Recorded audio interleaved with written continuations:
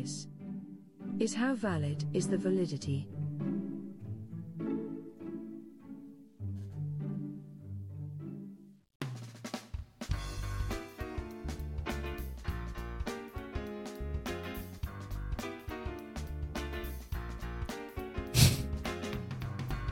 Oh my God, it's good to be back. It's good to be back. Welcome home. Thank you. Just got back from the sunny country of Brazil. Wasn't really sunny. Prosima. I said it, must have said it 1,000 times. After every song, after every time I met somebody, muito prazer, prosima, boa noite, even if it was the morning. Didn't matter to me. I was gone for 1 week and things have gone to shit all over the place. You can't even, I don't even know the country anymore. I come back in the United States and everything was still there. I might move to Brazil one of these days. Might do it. Did you watch the show? I wasn't able to see it. So basically, I went down to Brazil to perform on Fernando Sorocaba Live. Now, I don't know if you've watched any of the shows that Andy and Tyler and I have done here in the living room. We've called them Live from the Sectional. This was I'd say probably just one step up, maybe just just a little bit more than what we were doing. Okay. There was 150 crew and trains, and there were tracks, there were people. It was fun. And those trains looked awesome. It was really unbelievable, and it's literally right beside the farm. So, and I think they still run sometimes. Mm-hmm. I mean, obviously they were running. They did the Sorocaba thing, and if they brought him in on that. But I mean, it's just amazing what he thinks of. And, yeah. The things that he has at his fingertips. Well, yeah, anything he wants, essentially. Matter of fact, I brought this to show you, because Sorocaba has. You walk into the farm now, and there's like 50,000 knives with FS on it. Mm-hmm. And, because he's doing the whole churrasco barbecue thing at all his shows, or he was. So they made this for us, Andy. Yeah. I love it. Chris Weaver Band. It's got it right on there. You can't see it, but it's on there. I like how it comes with a sheath that you could actually put on your belt if you wanted to. Here, put it over here. Can you put it on that camera? Put it on that camera. Can you see it? Oh, shit. No. We need a camera guy. We're so close. We got to get Parker back one of these days for a camera guy. Anyway, so they made that for us, and they gave me a cutting board. It was only, what it was like trying to get that through customs? You know what's really crazy? Well, you know what? No, they didn't do anything. No. You're allowed to put knives in a bag, but you know what's really strange is, I thought about this. I'm like, I walked all through that airport to get back on the, because once you get back into the country, you have to get on another flight. Mm-hmm. And I thought, man, I just got 2 knives in here. This is, I don't know the security of this all, because once you're in, you're in. Yeah, it's a little bit scary, a little scary, I guess. No, that's a knife. That's not a knife. Do you that's one that line is actually one that is everybody misquotes, because he says that's not a knife. It's something that nobody thinks it is. So the line that everybody repeats is not actually what it says. That's that Mandela effect. It is the Mandela effect. Yeah. I remember. Yes, exactly. So, Brazil was interesting because COVID in Brazil, Brazil now is like the 5th. It looks like the 5th as far as cases. Mm-hmm. Less deaths than the United States. I don't think they're quite testing as much, though. COVID didn't seem to exist in some of the places there, kind of like similar to Missouri, the Lake of the Ozarks, where COVID hadn't gotten to yet. But things aren't changing too much. As a matter of fact, you're starting to hear less and less about the deaths because there aren't as many, and the cases are blowing up pretty substantially because everybody's getting tested. So if you get a kit, you're gonna, if you have it, it doesn't matter, and if you don't have it, it doesn't matter. So nothing matters anymore. The only thing that matters now is are we going to be able to pay for all the burning and the looting and all that? Who's going to pay for that? And I really think it should be you. I think you should have to pay a few more dollars taxes. Me? Yeah. Well, it wasn't me out there burning and looting. I'll tell you that. So the next stage, the next phase of this is the vaccine. So are you getting the vaccine? Are you going to do it? I mean, I don't want to. Right. So if you have an option, you're not going to do it. If there's an option, then no. Right. So I think that's kind of right now we're looking at from the polls that I've seen.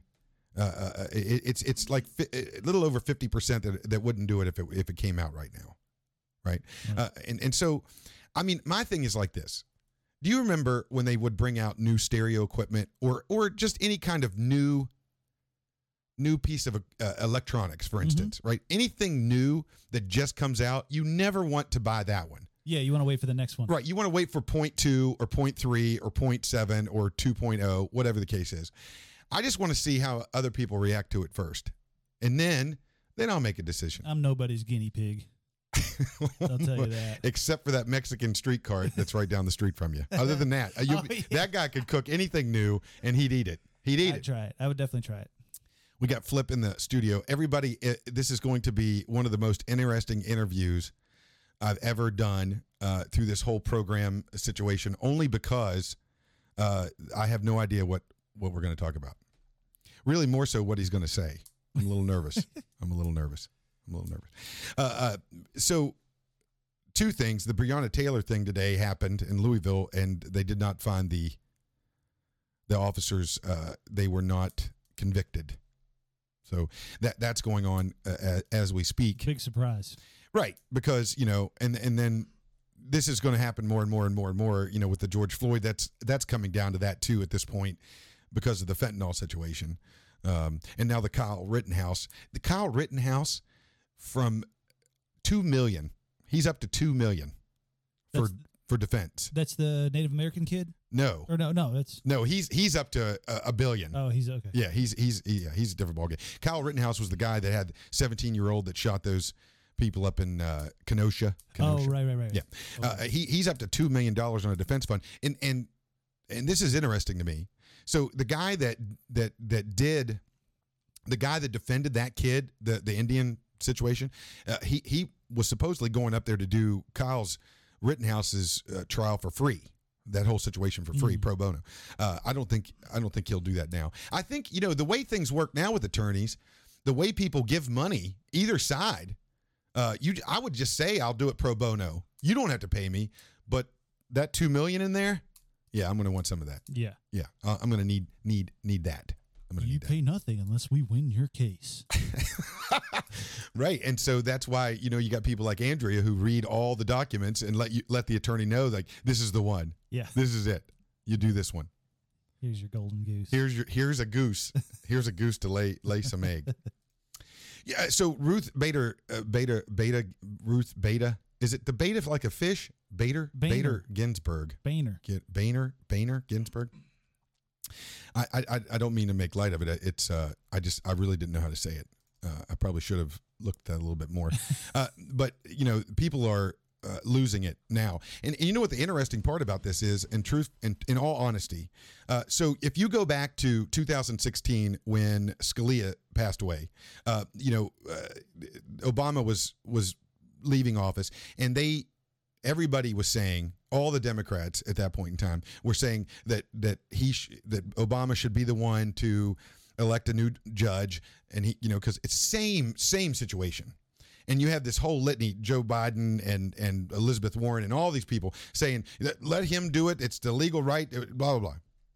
And so now you get the same situation, and all these same people that were saying the president should pick on his way out are now saying that it should be the new guy, whoever's going to be elected, because they're hoping it's Biden to be able to do it. And people are freaking out because this could overturn Roe versus Wade. Right. This is a big deal. I mean, it's a 6-4. A 6-3 at this point. This could go. This is bad. People are losing it. They're losing it. So Andy, I find it hard to believe that Roe versus Wade will be overturned. But totally possible now. Totally possible. Yeah. The issue becomes it has to be. Here's the problem. So you just had President Trump that that signed in the law or signed the executive order that if a baby lives through an abortion, that there's some protection for that baby now. And it's gotten more and more into certain states that have said that you can basically abort a baby even after it comes out. Right. Oof. Yeah, it's really dicey stuff, and stuff that I can't even get behind. I mean, it's not a place I want to go. I mean, I'll let Flip answer all those abortion questions, but so that he just did that, and some of that needs to be stifled. The third trimester abortions are rough, and do yourself a favor, never watch any of that online if you see it. It's just. Even in the first trimester, it is one of the most difficult things to put your mind around, regardless. Anyway, point being that, this Supreme Court, you're not just looking at that. I mean, there's numerous now Democratic, liberal social issues that are going to be up for debate at this point. Anyway, bring up my computer here. I want to show you. This is a thing I found online. I thought it was just hilarious. Holy shit, you guys! I'm driving your car, but I just got a notification that Ruth Bader Ginsburg died! Could this year get any f***ing worse? Ask your boyfriend. You just had to make it to 2021! Listen to this. Who cares about her? You could have died anytime. This is my favorite. To people that are pro-life, I f***ing hate you! Why can't women have abortion? I hate you, pro-life. Listen to this. Pro-life side, driving down the f***ing road, having a mental breakdown. And I started saying, myself, you're so f***ing stupid! I get it. I don't like the two-party system. I think our country's corrupt. And quite frankly, I don't want to vote for Biden. It feels like voting for a Republican. But I'm gonna do it. You want to know why? Why? Because the alternative is a fascist. A fascist is a fascist. Maybe we can have the conversation about disbanding. I love the fascism, and she's wearing Dolce & Gabbana glasses with a freaking $600 haircut and it's freaking 600 degrees out, and she's wearing a turtleneck. Turn this shit off. Turn it off. Look at it. Oh, wait, hold on. Oh, Sinead O'Connor making a comeback. Watch this.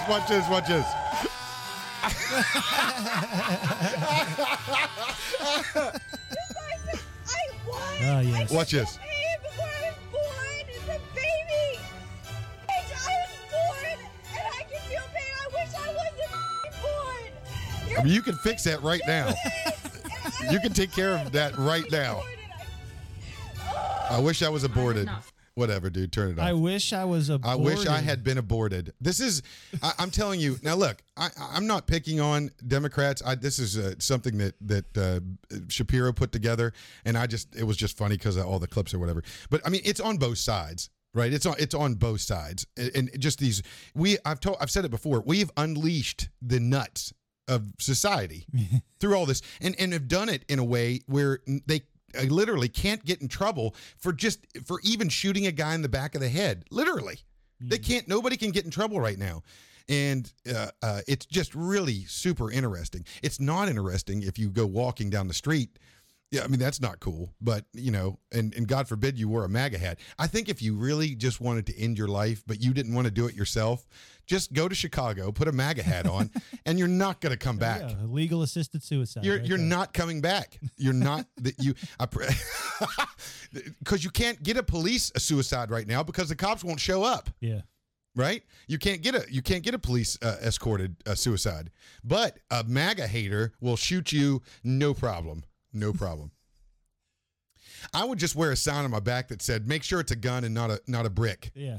Can you please shoot me and not people can laugh and stuff. Please have all your friends, but just if you could shoot me, that would be great. And right here, and mark a little spot where that it would take out everything that you wanted. Jeez. Jesus criminy sakes alive. Andy. Oh my God. Andy, it was only a matter of time. It was only a matter of time before hold on for a second. Let me get this up here. Hold on. Let me get this up. Nothing works today for me. I just got nothing works. Look at this. If I wanted to do this, I couldn't do it. Look, so it was only you ready? You got it? Let's do it. All right, here we go.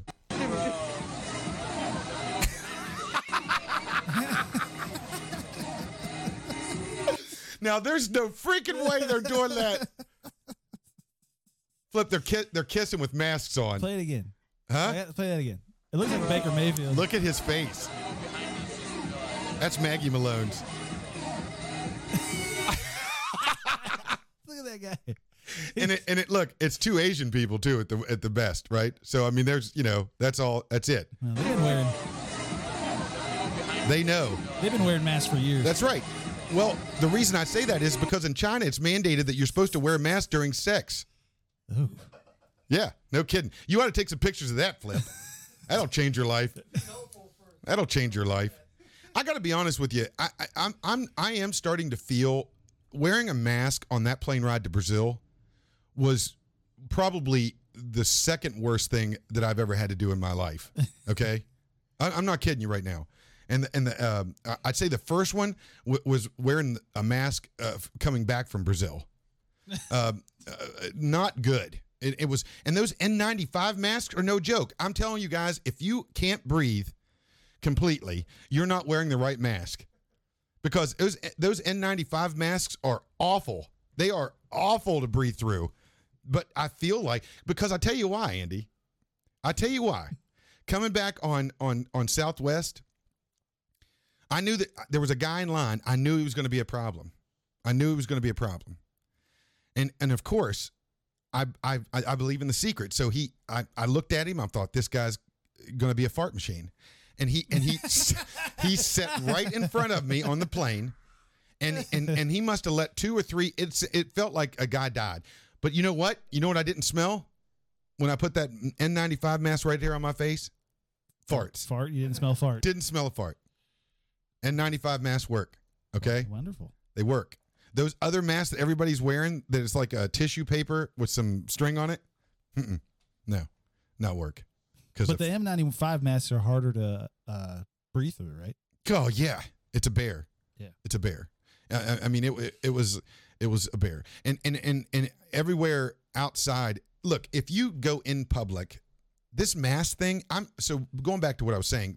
I'm starting to feel the effects that the government has too much power. Mm-hmm. Because, buddy, I keep thinking about this. This was just the first run of this. What happens if something really bad that really killed 1 million people, and your freedoms are gone? I mean, this closing beaches and restaurants and all this stuff that's been going on. That's nothing compared to something that would really. And is killing people, you know what I mean? And not just a certain group or whatever the case is. And you see the death rate going down because now they have to report them correctly. Mm. That's the crazy part. They're not taking away deaths, because remember the guy that had that shark attack and he died of COVID? Right. That death's still on this thing, right? Interesting. No, they're not going to go back and fix it. No, they're not going to go back and fix it, but it's slowing down. I mean, last week, on the show, it was 203,000, and now it's 206,000. They were talking about 2 million people. This was going to kill 2 million people, and what they just wouldn't say is that it's going to kill 2 million people once we shove them all back in a resto. That's the people that was going to kill. And now the CDC comes back and says, okay, maybe this isn't the airborne problem. I mean, this is just. Yeah. This isn't right. You can't. At any point in time, the government can just come and say, "Never mind, that wasn't correct," or you know what? Now you have to do this. There are people wearing goggles now. Oh yeah, like snorkel goggles. There was a guy on a plane today that was wearing one of those big, huge masks. There are people that are wearing masks that cover their face that look like they're getting ready to weld a boat. I'm not kidding you. I swear to God, it looks like they should have a yellow coat on and welding gloves. One of those big face shield the face. Things. I mean, it's just, what the hell is going on? I'm over it. And I'm sitting here with an N95 mask. Just the only thing that I'm thinking about is I'm wearing this because the farts. What were the characteristics of this guy that made you think and know that he was going to be a farter? You want to know the honest to God's truth? What exactly? He had a Wendy's and a Chick-fil-A bag, both with him. Which means he went to Wendy's for one thing he liked, and he hopefully he stood in line at Chick-fil-A first, because that's all the way down to Chick-fil-A's at gate 21, and the line's down to B6. And that's what, a 7-hour flight, 8-hour flight? Well, no, just coming in the United States, it was from Atlanta to here, so I only had an hour of farts. But when you see a person carrying 2 bags from different stores, you know you got a fart machine coming. This guy he's doing it on purpose. And let me tell you this. It did smell a little bit like chicken nuggets. I'm not going to lie. There was a little bit of fried food ability to it. Gross. It's gross. Well, there's no bigger of an a-hole than the guy that brings like Burger King onto the plane. Burger King is the smelliest of the fast foods, in my opinion. And it's like, dude, you say that, but you know what? It's the burps. Oh, God. It's the Burger King burps. That's the worst part about Burger King. The flame broiled onions. Oh, there's no flame broiled. That is not. You know what that is? They bring that thing out. You know what? I don't even want to get into these things. You get mad at Burger King. When they pull one of those Whopper burgers out, the damn marks are already on it, and the grill is flat. There's nothing.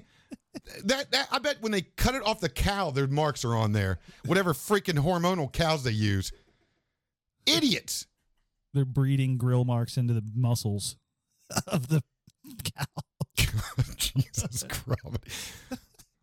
Got to get you a Travis Scott burger, man. Hey, up to 7% of the KN95 masks from China don't meet U.S. health standards. Oh, great.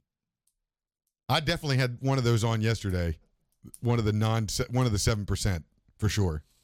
You got to read the fine print, doesn't? I got to be honest with you.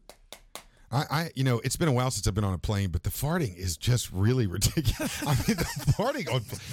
People just don't care. Well, it's not only that. I accidentally let one loose, and I laughed so freaking hard because it was bad. Was it because you don't care, or was it an accident? Did you forget, No. You forgot where you were, or what? No, it's just I couldn't hold it in. And it came out, and I upgraded to first class, so I'm laying down, and so this is just my ass is just right up in the aisle. It's just like I was like it was a little one, silent, and I'm like, there's no way, and I'm like, oh my God, you just saw the 2 people next to me going, Bob is what? God, they had to clean the filter in the plane out while the plane was still moving. There's not enough suction in that bathroom to take out what I did. Poor people. I mean, that's whiskey farts. That's all it is. This is awful. I have gotten off on a bad track. Hey, man, it's life. It's real life. People deal with that. Yeah, I know. It is what it is. And when you eat as much meat as you do in Brazil, I mean, I was wondering I could even keep it together coming back. Keep them together. What else did I want to go over before Flip comes up here and ruins everything? I think that's about it. I think I've had enough of the. You doing all right? I'm doing good. Good. I'm doing good. It wouldn't matter to me either way. It's just I just wanted a yes or no answer out of you. There was you said there was a clip, and I don't know if I have it. What? Before we have Flip on. Oh yeah, it's in folder 24 on the OneDrive. So what we got here is let me just show this one other one. I just wanted to, because this reminded me of you. Oh, great. Yeah, it just a little bit. Natural thing, of course. I mean, I could work out all day, and obviously I'm an myself. Wait a minute. Play that again. I was looking at something else. Natural thing, of course. I mean, I could work out all day, and obviously I'm myself. One more time. I just imagine you going to the gym for the first time, being a little rusty. You're back there. I got this. I got this. No problem. Let me just hop on up. I'm an myself. Did you see him trying? What do you think? Like, look at it. Just one more time. Look at the woman. And it's a natural hey, thing, babe. of course. I mean, I'll see you on the other side. Check me out. I'm myself. Smooth, dude. Real smooth. All right. Oh my God, that's so good. That's so good. I love when people are trying to be cool. Well, I got to get back into the gym, and the first thing I'm going to do before I get on the treadmill is make sure it's not running. It's not running. That is the first thing. It's going to be my first thing. All right. We'll be right back, and we'll have Flip on, and this is going to be the coolest thing ever. I'm really excited. Let's get him going. Call us today. Even if we can't help you directly, we will help you find someone who can. At the Verdoliak Law Group, we've withstood the test of time by honoring our commitment to put our clients' interests first. That's why most of our clients over the last 50 years have found us through word of mouth from other satisfied clients. In the last half a century, thousands of law firms have come and gone, while the Verdoliak Law Group has cemented itself as a Chicago legal landmark, and we look forward to our next 50 years of serving you. If you want a law firm that has stood the test of time and will fight for you, call the Verdoliak Law Group. This is how valid is the validity. Everybody, Flip Wilson. Same time. My parents swear that's not where my name came from. But he had a TV show when I was a baby. So, right. So is Flip... not on my birth certificate. Can you turn him up a tad for me? Yeah. Not on the birth certificate. Yeah, you got to get up in there. Yeah. So where did the name Flip come from? From being young? Depends on how much whiskey and who's talking. Who's talking about it? Yeah. I got you. But the word is it was my grandfather because I was hyperactive at like a month old. And my name is Philip. Right. So if Flip comes from Philip, right? Or doesn't? I don't know. I don't know of any other Phillips. You know what? I apologize. Yeah. I apologize.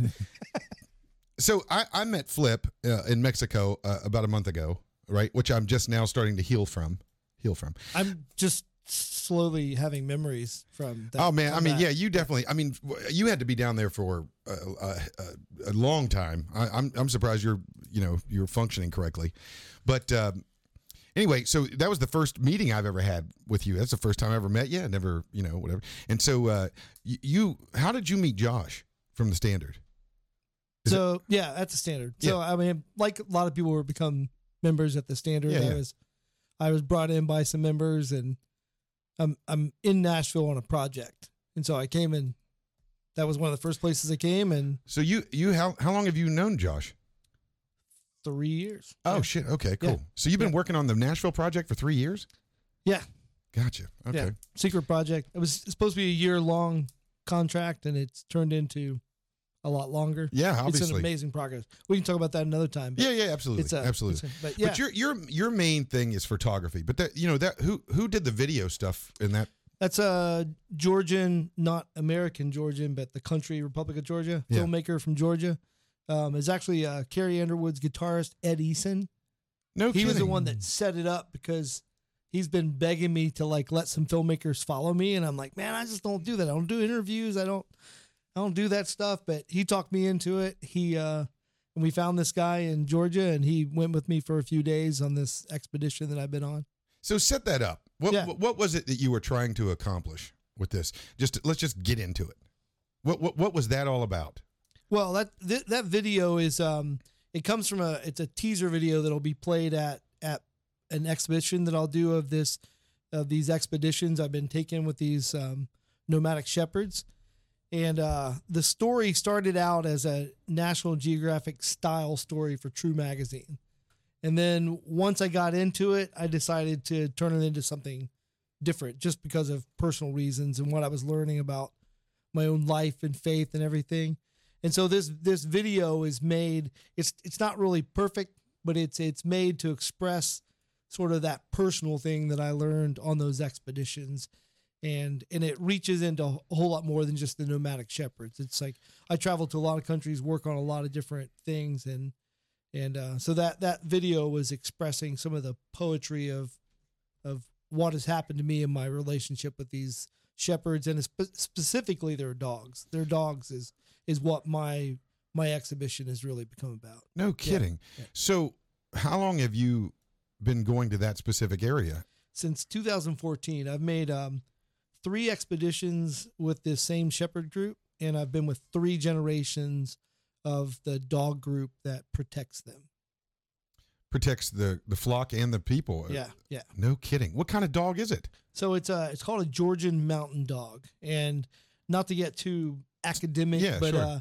And somebody asked me actually last night. A girl was like talking to me, and she's like, "Oh, that must have been like so peaceful when you went with the shepherds." And I was like, "Actually, I was kind of going in search of solitude and peace. And I had the same stereotype in my mind. I thought if I can find the last great nomad shepherds, I'm going to find wisdom and peace. Yeah. No Well, doubt. I don't know what your like religious background is, but in the Bible, like it talks about Jesus says he's the good shepherd. Yeah. Now I know why there's a qualifier on that. Really? Shepherds aren't good. They're like the worst human beings on the planet. No like even kidding. now, like today. So the shepherds I've been with, they're called the shepherds of Tusheti. They roam across war zones. They don't recognize borders. They roam between the Black and Caspian Seas. So the former Soviet Union, like from Azerbaijan, across Republic of Georgia up into Chechnya. And they are all like, most of them are ex-soldiers or just people who can't get a job. And they live the most horrendous, awful life. And the dogs, they're not herding animals. They don't like guide the sheep at all. They're protectors. So people who have farms in the U.S., like in Montana and places, they're starting to use these dogs. They're called guardian dogs. Yeah. They date back to the first dogs. Like when you look at Greek mythology and Yeah. like these, and you go like into Turkey and the Kangal and northern Iraq. And so these dogs, all they do is they live to protect the sheep. And so they're semi-autonomous. Nobody trains them. They live like a wolf pack, and they're direct descendants of wolves. And they function when we first showed up, the dogs want to kill you. So the shepherds have to protect you from them until the dogs know that you're part of what they're guarding. Holy God. And so they often like get in fights and kill each other, but they fight wolves and bear and bandits. And so- Holy God. but they've become symbolic to me of sort of ultimate sacrifice. They're like the ultimate warriors.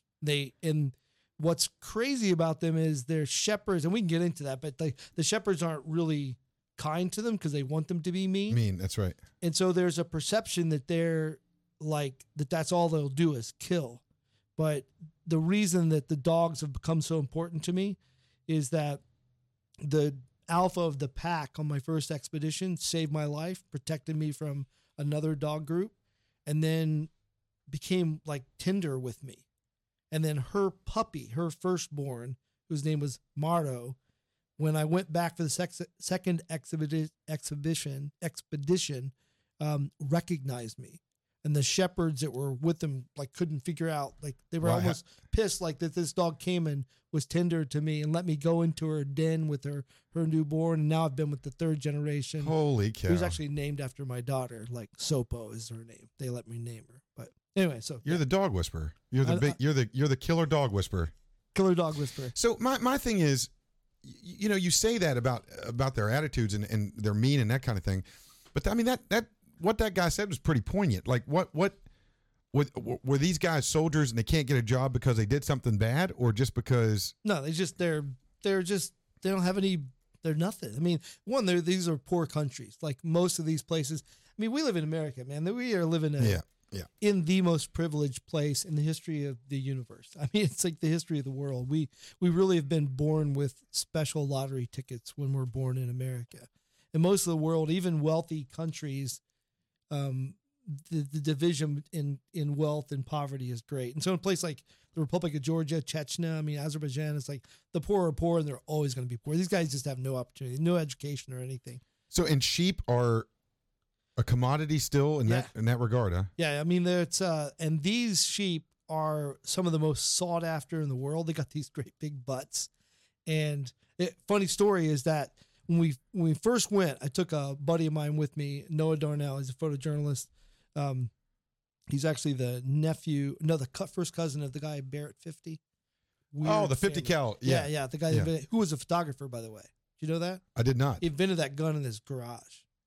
He's a professional photographer who liked guns. Anyway, the whole family is like super, super, like super mathematical, like smart. Anyway, Noah's with me. And when we got there and we were talking about the sheep, and I was like, I always have these gut feelings when I'm working on stories. And sometimes the gut feeling is so bizarre. It's like not rooted in any reality, but it's not like I'm reading anything. It's sure. I think I'm just picking up on stuff. And we were at a dinner and I said, I want to find out if, and I didn't know anything about the sheep at this point because I don't do any research before I start working on a story. And we're like on the border near Chechnya, and I'm like, I wonder if some rich Saudi prince has ever flown a 747 to Tbilisi and emptied the seats and put a bunch of sheep on it to take back. Like, it was just the most radical, weird thing. And Noah's like, you're nuts. And 2 months later, toward the end of our expedition, we met a guy, and I kept posing this to people, and he's like, oh, yeah, that's actually happened. And he was the guy that organized it.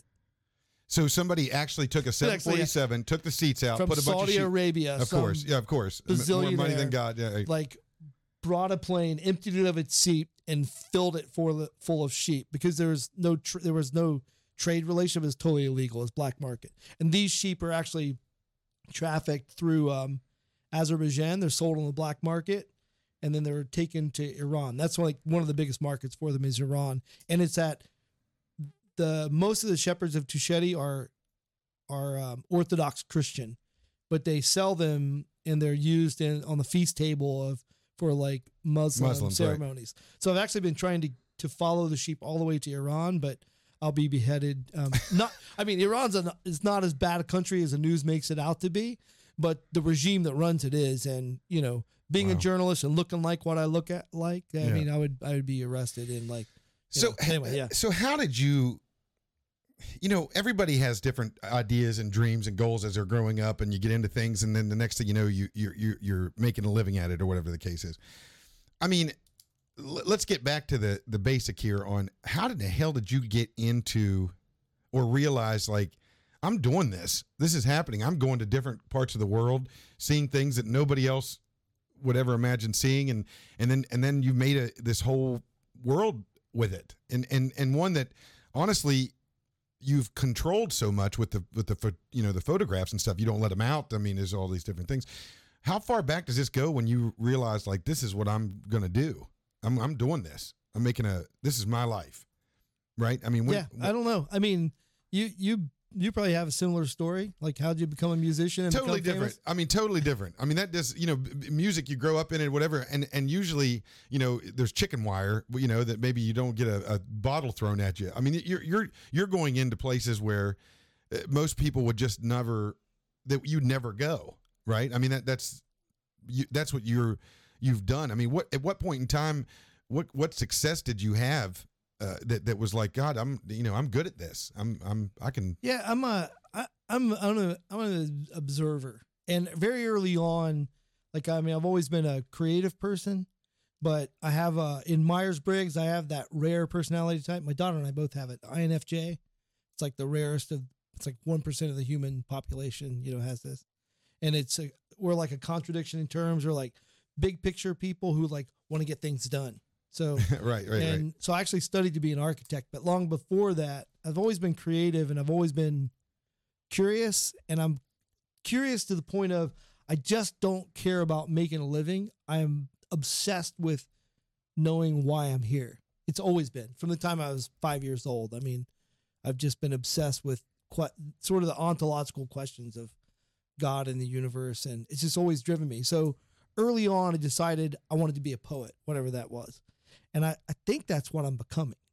So because of my curiosity, I became a person involved in information. I was always a writer, and but I was never an artist, like a painter or anything like that. I was always a writer, and I started my career in Washington, D.C. as an analyst. That's the easiest way of putting it. Right. And that quickly turned into, like, I wanted to be a journalist. It's sort of I don't know. I find like a lot of young people, or like especially young guys, they want to be Navy SEALs or whatever that is. Right. You know what I mean, they want to be like super soldier, or they want to do something dangerous and stupid and go in other countries. And journalism is one of those avenues. And so I think I kind of went down that path because I just wanted somebody to pay me like to go do stupid shit. and then it just started happening. I performed well early on, which means basically I risked my life and did stupid stuff and came back with like really interesting things. And then people were like, they just kept paying me. And then one day I'm just like, I'm not really better than everybody. I'm actually the worst photographer you'll ever meet. It's like, I'm terrified. I break into sweats when people ask me, can you teach me about like taking pictures? I'm like, oh shit, not this either. I don't know how to use a camera. I don't know. Well, I mean, why is the camera Does it? I guess one thing I was wondering was, do you find it hard to, as time has progressed and everybody has a camera now, and they all think they're everybody thinks they're a photographer, right? I mean, do you even see things sometimes and go, oh my God, it's just too much. There's too much. There's too many pictures. And then you try to take something that's serious, or the art form that it's become for you, and does it make you just not want to do it anymore, or is that No. is nothing like that's ever really? No, because, no matter what you're doing, I mean, you know this as a musician, like the same guitar, and you can pick it up, and you could even play the same exact finger picking notes Right. or whatever as the person next to you, but it's going to be totally different. Yeah. And a person that's got soul and their gut is driving it, I really believe that, like, the tool is just the thing between you and whatever is true out there. It's like, if your heart is in it, you're reaching through that tool to grab that thing that you're trying to express and say it. And it's like, so to me, like, one of the reasons why I guard my images the way I do and I don't get them out there is that I don't want to, I have no interest for anybody's attention. So when I do want to speak, I want it to be clear. I don't want a lot of noise around it. I want to create my own environment and let the photos and the stories speak for themselves. That's why I exhibit the way I exhibit. But now I don't feel competition, because I think that anybody can push a button and collect a frame, but that doesn't mean that it's saying anything, Okay, and so that brings up the other point too. Explain a little bit on how you do these exhibitions. Like why? Because you were talking about how big the pictures were, and not you, and then you destroy the prints and all that kind of stuff. Get a little insight on that. Yeah, and it's I can make it sound so intellectual and like I know what I'm talking about. I just made this stuff up as I'm going along. That's fine. That's the best stuff. I don't even know. So here's how it came about. So I was very successful at what I do, meaning, people hire me and they send me to places to get stories, news stories. Early on, I'm like, this is fake. I mean, I come back and tell my daughter, I'm like, I'm in fake news. Long before fake news was in fake news. Fake news was fake news. I'm actually saying the phrase, it's fake news, because I'm somewhere choosing a perspective and, telling a story. And it all came to a head for me at Hurricane Katrina. So I was one of the Associated Press photographers in New Orleans when the levees broke. So Joe Goldstein, who's one of the chief crime writers in the New York Times, like one of my best friends, he was the writer. I was a photographer. And the stuff that you see is true. You can see it. It's true. It just wasn't all the truth. So drama is like what news is all about. Right. And when that's all you say, you don't see the whole story. And so one of the things that the AP never published that Goldstein and I worked on was right after, like the week after the levees broke, it was balls to the wall party on Bourbon Street. National Guard was there. They had nothing to do. The U.S. Peace Corps, first time in the history of the Peace Corps, was on U.S. soil. Nothing to do. The Humane Society had like an army of like lunatic, they were just strange people, like an army of people there to rescue animals. And it was legit, like animals needed rescue, but it was like all these people had nothing to do. And Goldstein and I started, like the strip clubs were open. So we're going into the strip clubs. But the news is showing all this stuff. And is we're just... we're photographing. I have these photographs of National Guardsmen buying souvenirs, like in the souvenir shops. They just didn't have anything to do.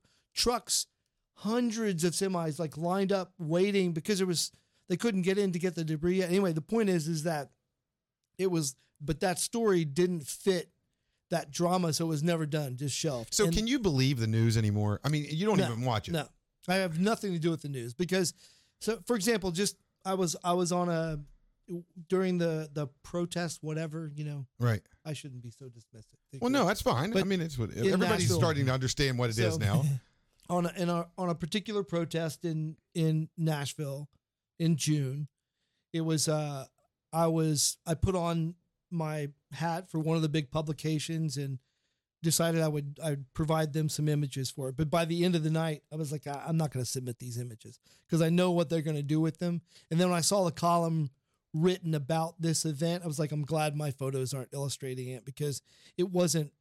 when you reduce it to its sort of like narrative, and it just wasn't true. It was partially true, but it was, it was No context. yeah, there's Right. no context. And I'm only interested in the bigger picture. And news doesn't get down to the real question at people. And this was sort of the turning point for me. So I left after Katrina. I mean, I was on the verge of a breakdown. I mean, it came years later, actually, but it was on the verge of, so I went home Christmas 2005, told my family. I'm like, at that point I was divorced, but still like good friends with my wife, and I had a young daughter I'm taking care of. And I'm like, I'm going to quit. I don't know what I'm going to do. And that's what, so in 2006, I just quit, started wandering around the world, and it led to this other career that was unexpected. And that's, so to answer your question Yeah. about what I do with photos, is that I started doing these private contracts, and I would take them anywhere. And so a lot of them are like, I was in Bosnia, I was in China, and like I did some stuff for the State Department, and it was like borderline propaganda. I mean, I'm like, I was in China with the Harlem Boys Choir, traveling around with them on an official tour, photographing them. And then they were having me speak on journalism in Chinese universities. It was nuts. It was like, I was at the MIT of like China speaking about journalism. It's like, I'm not really qualified for this. Do they tell you what you're going to say? No. They let you say whatever you want to say. Yeah. In China. Yeah. Really? Yeah. Now we had people following us around, and I don't do social media or anything. So I couldn't have like put any of that out. And if I would have said anything against the communist government, I mean, I would have been censored or stopped or whatever. But so as I was traveling, I used those opportunities to just start exploring things on my own. But they look at all your pictures. No. Really? No. So you went in there, took pictures wherever you want, and left that Dude. country, and nobody knew what you took. Oh, yeah. Holy crapola. I got some amazing stories that I've actually never published from that. And that's part of this thing. Is I've been since 2006, most of what I do isn't published. Because even when I do these contracts, I do it for a client, and that's published for them. But I do these things on the side, and I haven't known what I'm doing. I'm just collecting them, like in China. So I was raised Methodist and Catholic, and I mean Methodist. So you fit right into China. Fit right in. And but like my faith is like a big question mark in the past, and so at that point I was like sort of exploring my faith, and you always hear stories, and they're never true. And so, and I heard, well, that shouldn't say they're never true, but they're never fully Right. true. And I heard stories about, China and the underground Christian church or whatever. Well, part of that was true. Like, it was fascinating. So everywhere I went, I just like hooked up with these people that had these house churches. And it was amazing because it's like, I learned something about faith that I never knew. These really powerful, deep people. And so I have all these stories that I started collecting, but I didn't know what to do with them. So I would just come home, and my family and friends became like, I wasn't publishing this stuff, but it was like I was doing private dispatches for individuals. Give it just a little piece of China. China is such in the news right now all the time. They hate us, we hate that, whatever the case is. What is it really like dealing with officials and being around in that country? I mean, I know it's not North Korea, but at the same time, what's the feeling over there? Okay, so China is one of my. Sorry, I gotta be really careful because I travel and yeah, I understand, and people do watch things, and I want to keep traveling. But China, I'm not a fan of China, and not because I'm anti-Chinese. It's just I don't like the food. I don't like the landscape. It's the flattest country. I mean, when you get near the Himalayas and then out toward the Gobi, there's some beautiful parts of China, but the North American continent is freaking paradise. Like we don't know how great like this country is. I mean, I'm not some flag waving patriot. Maybe I am, but it's like China is just not a really fascinating country geologically. But I mean, and the food. as far as the people, that country is so big. There's so many people. Nobody can watch everybody. It's just like not possible. That's why the Chinese government is so intent on AI and facial recognition. That was going on when I was there in 2009, 2010, 2011. But it's so big. I mean, so in the U.S., you think of like our biggest cities. Like what's the population in New York? 20,000, 21,000? 21 million. Yeah. million. So like that is a That's a middle tier city in China. I mean, it's like China has so many cities that are 10 million people. Like we can't even imagine the amount of people. The population of China is what, 700,000? Or 700 million? No. China is like, is it a billion? 2 billion or something. Or no, I mean, not 2 billion. It's in the billions. It's maybe 1.1 billion. Yeah. I mean, but it's because India is probably 1.7 billion. No, China's the biggest. China's the biggest. Yeah, 1.393 billion. That's of 2018. Yeah, okay, so but look at India, Andy. Look at India. Mm-hmm. So have you've been to India too? I have never been to India. No. Really? Yeah. Is that on the bucket list? About the same, 1.3353 billion. Whoa. No, it's huge. Much smaller landmass. That's crazy. Yeah, because China's a much bigger landmass. But you can't live in most of it, right? I mean, China's got, because up north, obviously, you're in this. It's all just blizzard world, right? No, not really. You're not that far. I mean, China doesn't have any Arctic area. So, what's called Inner Mongolia, which is the northern part. That's right. It's but it's like you're right near Siberia, like when you're in Harbin, China. But it's not. I mean, it gets cold, but it's not Arctic. There's no Arctic part. I got you. And most of the population is on the eastern part. So between Shenzhen in the south and Qingdao in the north, where the beer is from, Qingdao beer. What about but China's funny because they're everything is dual language, so it's in Mandarin Chinese and English all over the country. Well, yeah, but everybody over there knows like 60,000 languages there, right? I mean, but it's well, I mean, it's poorly done. So they have English speaking consultants, but you'll go into some cities and the English is so bad on the street signs and everything, and like the menus, it'll be like the chicken likes its thin skin moist. That'll be the menu item. You're like, it's a statement, not a food. But that sounds like when I cook. So a little bit of insight as far as what we were talking about as far as the population goes. Look at 8 million as of 2018 in New York, and then you're looking at only 8 million. New York City. Really? Beijing, 21.5 million. I mean, Sao Paulo's 22 million. Yeah, but it's the third largest city in the world. New York's only 8 million people. That's not the greater New York area. Like they're always bigger when you have all the boroughs. It's like Mexico City. Isn't it like 30 some million? But if you say Mexico City proper, I thought New York was at least 19 million. I thought for sure. Sao Paulo, 12.12. I want to know who's counting all these people. They're guessing. They got to be. It couldn't be that census guy that they sent to my house because he did not look like he could count past 10. But I was in Wuhan. So I was in Wuhan where this thing where COVID broke out. And as soon as it broke out, so my daughter, who's a grad student at an unnamed university in psychology, and so she's really conservative. Yeah, I love my daughter. Super conservative daughter you have. And before any of the news broke about it, I said, let me show you something in Wuhan, China. I said, this is where this market is. I brought up on Google Maps. It's like, this is where this market is. The wet market. Yeah. I'm like, you know what's right next to this wet market?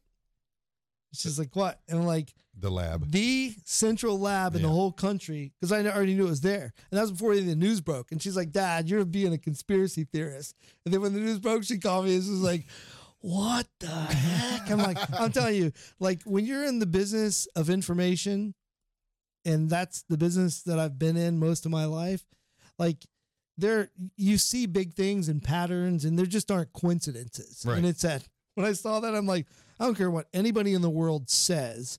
This thing didn't come from this wet market. There's just no way. It's like it's just, there are no coincidences. Sure. And it's like, that doesn't mean that it was on purpose. Like who can prove absolutely intention? on purpose? But absolutely on purpose. But the reality is there's no conspiracy here. Yeah. Yeah. On purpose. Yeah. And it was made to kill people's grandparents. I believe that. Take out some weak people and their grandparents.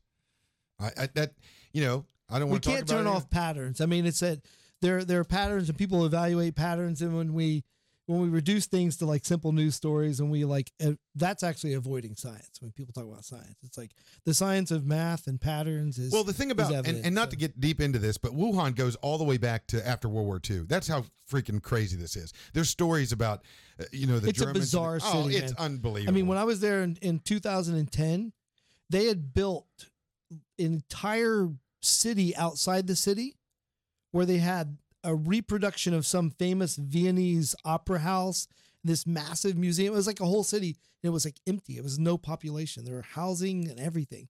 It was like something out of Blade Runner, but inverted. Like it wasn't dirty. So do they do that to show other people like that's what they're all cultural and all this stuff, and then you go into the cities and they're not? I don't know. It's bizarre though, because the cities are the poverty in China is Through the roof. Oh my gosh. Yeah. The poor are poor. I mean, there are wealthy people in China because there's so many people, but it's most people, and they do bizarre things with facades of buildings. They do this in Eastern Europe too. Like you go to Tbilisi and Tel Aviv, Republic of Georgia. You go to downtown and it's all these beautiful buildings. They look like, beautiful stone and granite and everything. And it's styrofoam. They literally like cover these broken, crappy buildings with these literally like it's just exactly Movie what sets. you're doing in movie sets. And then you walk in the doors and they're like shitholes. Sorry for swearing. No, I'm you're not fine. swearing. You're They're fine. like total like garbage. And China has a lot of that too. And it's Why? sort of So what's the point of that? Just for image. image. Just image. Yeah. Really? Yeah. Strange as all. I need to get do out. that to this house before I sell it. So, give me the best story that just makes people mouth drop every time you tell it, or a story that you haven't told that much that you want to. I want to know some of this stuff, right? I want to know, because here's how I picture you, especially the first time I met you. I picture you like this old house with 30,000 rooms, and you tell me I get to pick whatever room I want. And so I'm just trying to figure out I'm just opening the doors a little bit. I want to see what the rooms are like before I feel my vibe. You know what I mean? But I want to know like one story, and this is hard to do, right? But you've have all these experiences. What's one story that when you think about it or when you tell it that you're just like, this is I can't believe it happened to me, because you've had to have that, right? Yeah, I mean, it's okay. So this isn't answering the story, but it gets there. So there's a movie in the 70s called Being There. And I forget the actors. You can look it up. It's called Being There. And it's this guy from the State Department, Damien Merlo. I'm going to tell him to watch this. He's not with the State Department anymore. He's one of the most interesting guys in the world. You need to get Damien on here. I think I can say he's a speechwriter for Jeb Bush, but I call him a kingmaker. So he Peter Sellers. Oh, So, wow. Yeah. So Damien Merlo is just this interesting guy, and he's really close friends with. Well, he's a kingmaker. He works on campaigns, mostly in developing countries, like helping people get elected, like to be president. He's a really strange. Wears a lot of hats. Anyway, so we're in Haiti, and I was working for the prime minister. He was working for the prime minister of Haiti, and he's like, "Hey, there's a movie I want you to watch. This movie is about your life." And I felt like so puffed up because he's such a cool guy. Right. It was like, he's like, Being There, watch this movie. So I go like download it and watch it. And here's the plot line. Peter Sellers is mentally deficient. And he is, This he's guy, this, you got close he's a to gardener for some millionaire. And the beginning of the movie is he's just watching TV all the time, and he memorizes lines from sitcoms and everything. And that's how he speaks. Like he answers with lines from other movies. from movies or whatever. But he's like an idiot. I mean, he's dumb. But when this guy dies, he gets cast out on the street, and he gets hit by a car by this rich woman who's connected in politics, and they're afraid he's going to sue them. So they take him to their mansion in Georgetown, Washington, D.C. And as he speaks, he says things that he's mistaken as saying something wise, like, it's fall now and the leaves are going to fall. And they'll ask him something and he'll like answer, and they think he's giving some like deep economic advice. So he ends up on TV shows. He ends up becoming an advisor to the president. Anyway, but he's just a total idiot.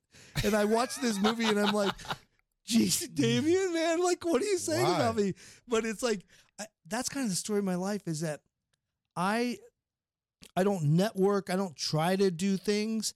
And I literally, like, I was befriended by the princess of Siam, the granddaughter of the former king of Thailand, who I met through a friend when I was working there. Like this stuff happens to me all the time, and I just follow it. I follow it, and it's like I literally can't take any credit for where I end up and the cool stories I have. That's why I said yes to you. It's like I have this weird gut feeling. It's like I never do interviews. My daughter's like, "What interview?" I'm like, "What is that?" I'm like, I don't know. Like, I like him. He's a cool guy. And like, we'll probably like discover something together and it'll end up like really cool. But it happens to me. But I worked for the prime minister, which is kind of funky.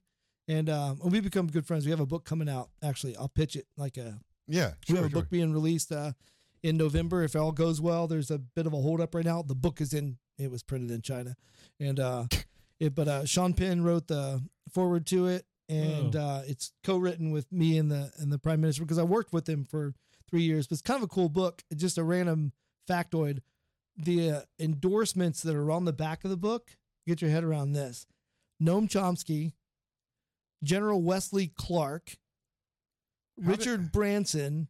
How did you get that? And Tony Blair. I mean, they couldn't be like from different universes. I mean, it's like General Wesley Clark and Noam Chomsky. I mean, how did you get that though? Because of mainly because of Laurent and Sean Penn, because they're involved in the book but he was aware of the work that was going there. But the cool story about working for the prime minister was that when I checked out, literally when I quit my job with like no safety net and didn't know what I was going to do with my life, somebody invited me to Haiti in 2006.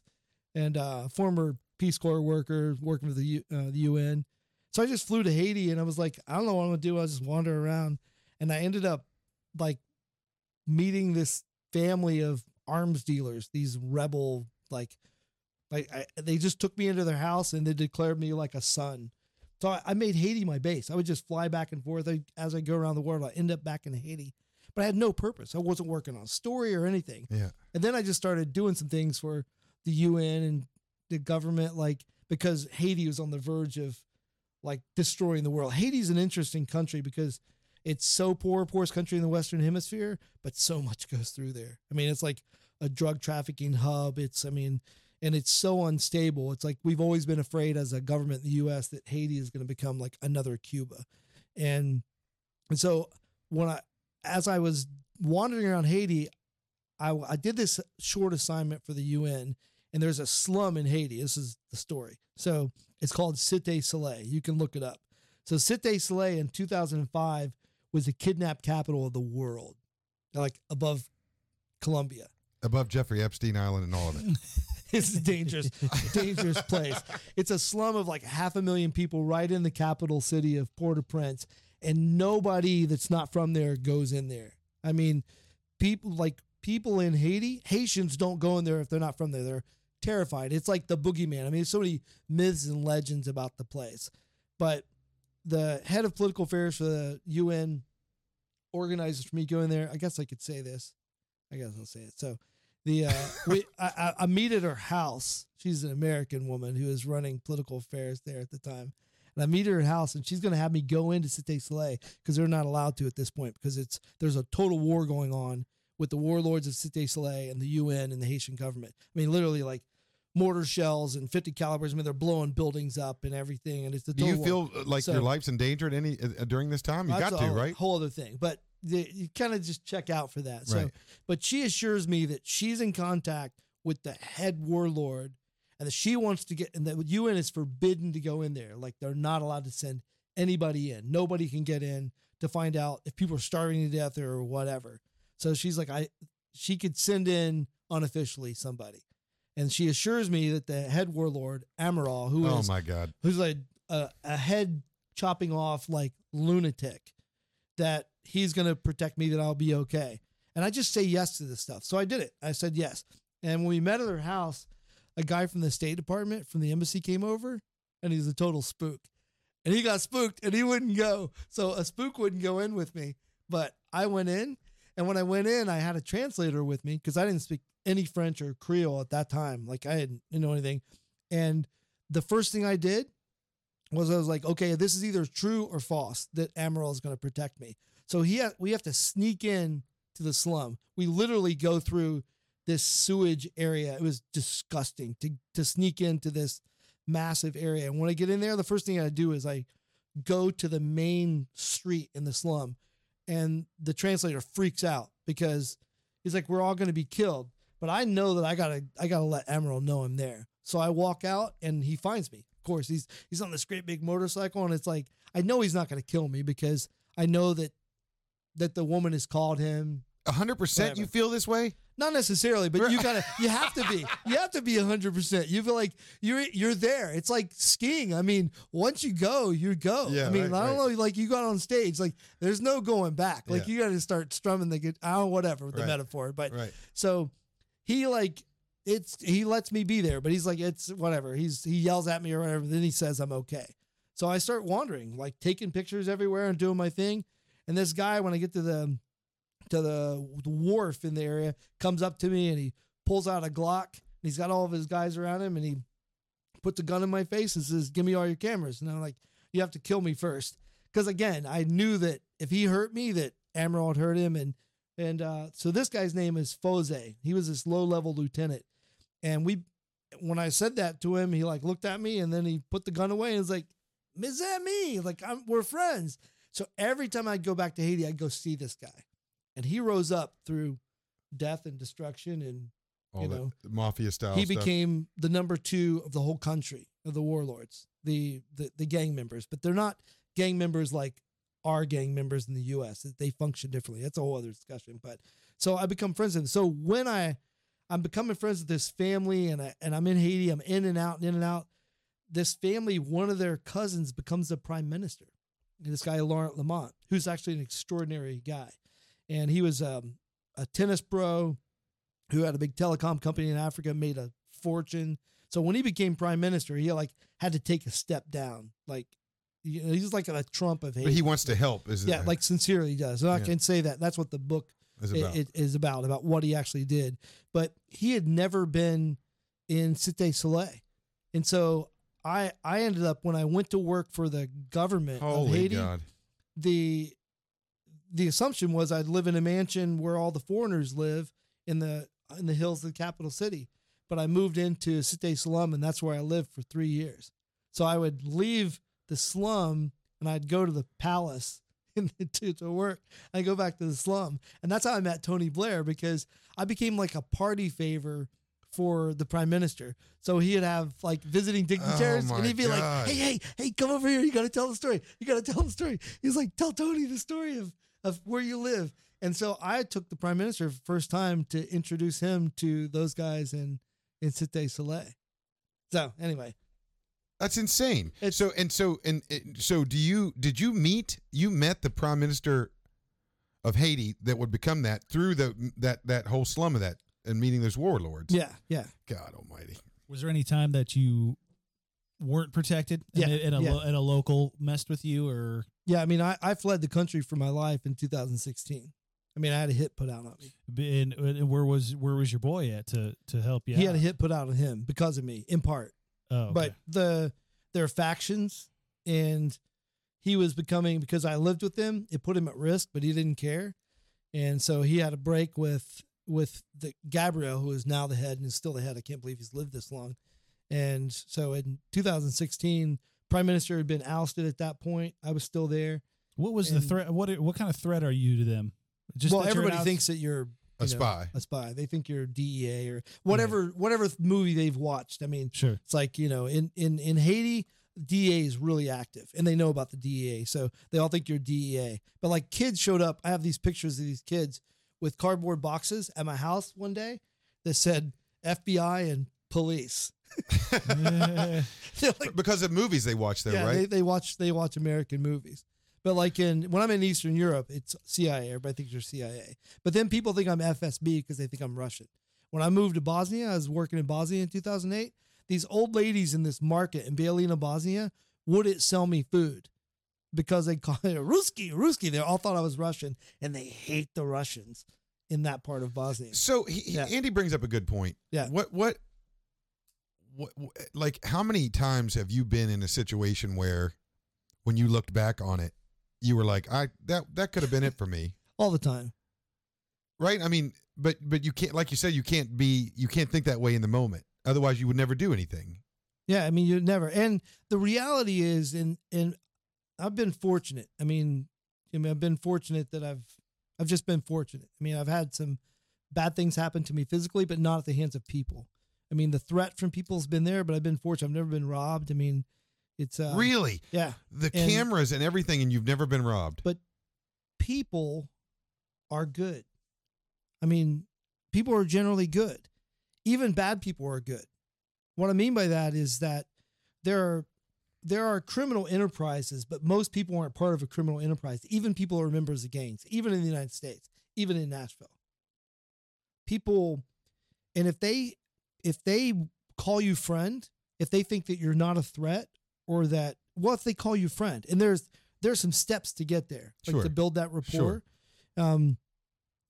People bring you in and they protect you and they take care of you. And so my rule is find the person who has authority, and it's never the politician. So have you become more intrinsic, I guess is the word, maybe, with the gangs in Nashville through this project? Yeah, I mean, I've that's not the focus of the project I'm on in Nashville, but it's definitely, I mean, it's part of the story. Is that something going? I mean, is that something that we don't really? Oh, there are, I mean, major stuff. All the major gangs are represented in Nashville. All of them. Really? Yeah, Crips, Bloods, Gangster Disciples. I mean, MS-13, all that stuff. Yeah, they're all here. The Kurdish. I mean, hold that thought. Yeah. We're going to go on a break real quick. We'll be right back, and then we're going to look at some of these pictures too. But I kind of want to hear about that a little bit more too. Sponsors for How Valid is the Validity. Aurora Nutri-Science. Guidance Whiskey. Sony Mobile. Modern Media Geeks. Titan Motoring of Nashville. Hertz Odison Mobile. Cartronics of Nashville. Verdoli Yak Law Group. This is How Valid is the Validity.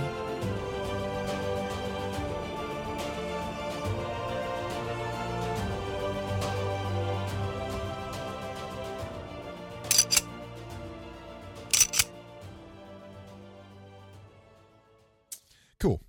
All right. So not to get into laughing stuff, but I do kind of want to understand this a little bit. When you say that these gangs are represented in Nashville, where is, like, I've lived here 17 years.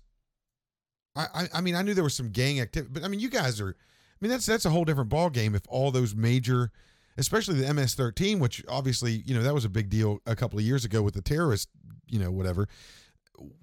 What are you is it how scary is it? I mean, is it that deep in this city? And I just never seen it before. well, the reality of all of our lives is we live in silos because you can't know everything. You can't experience everything.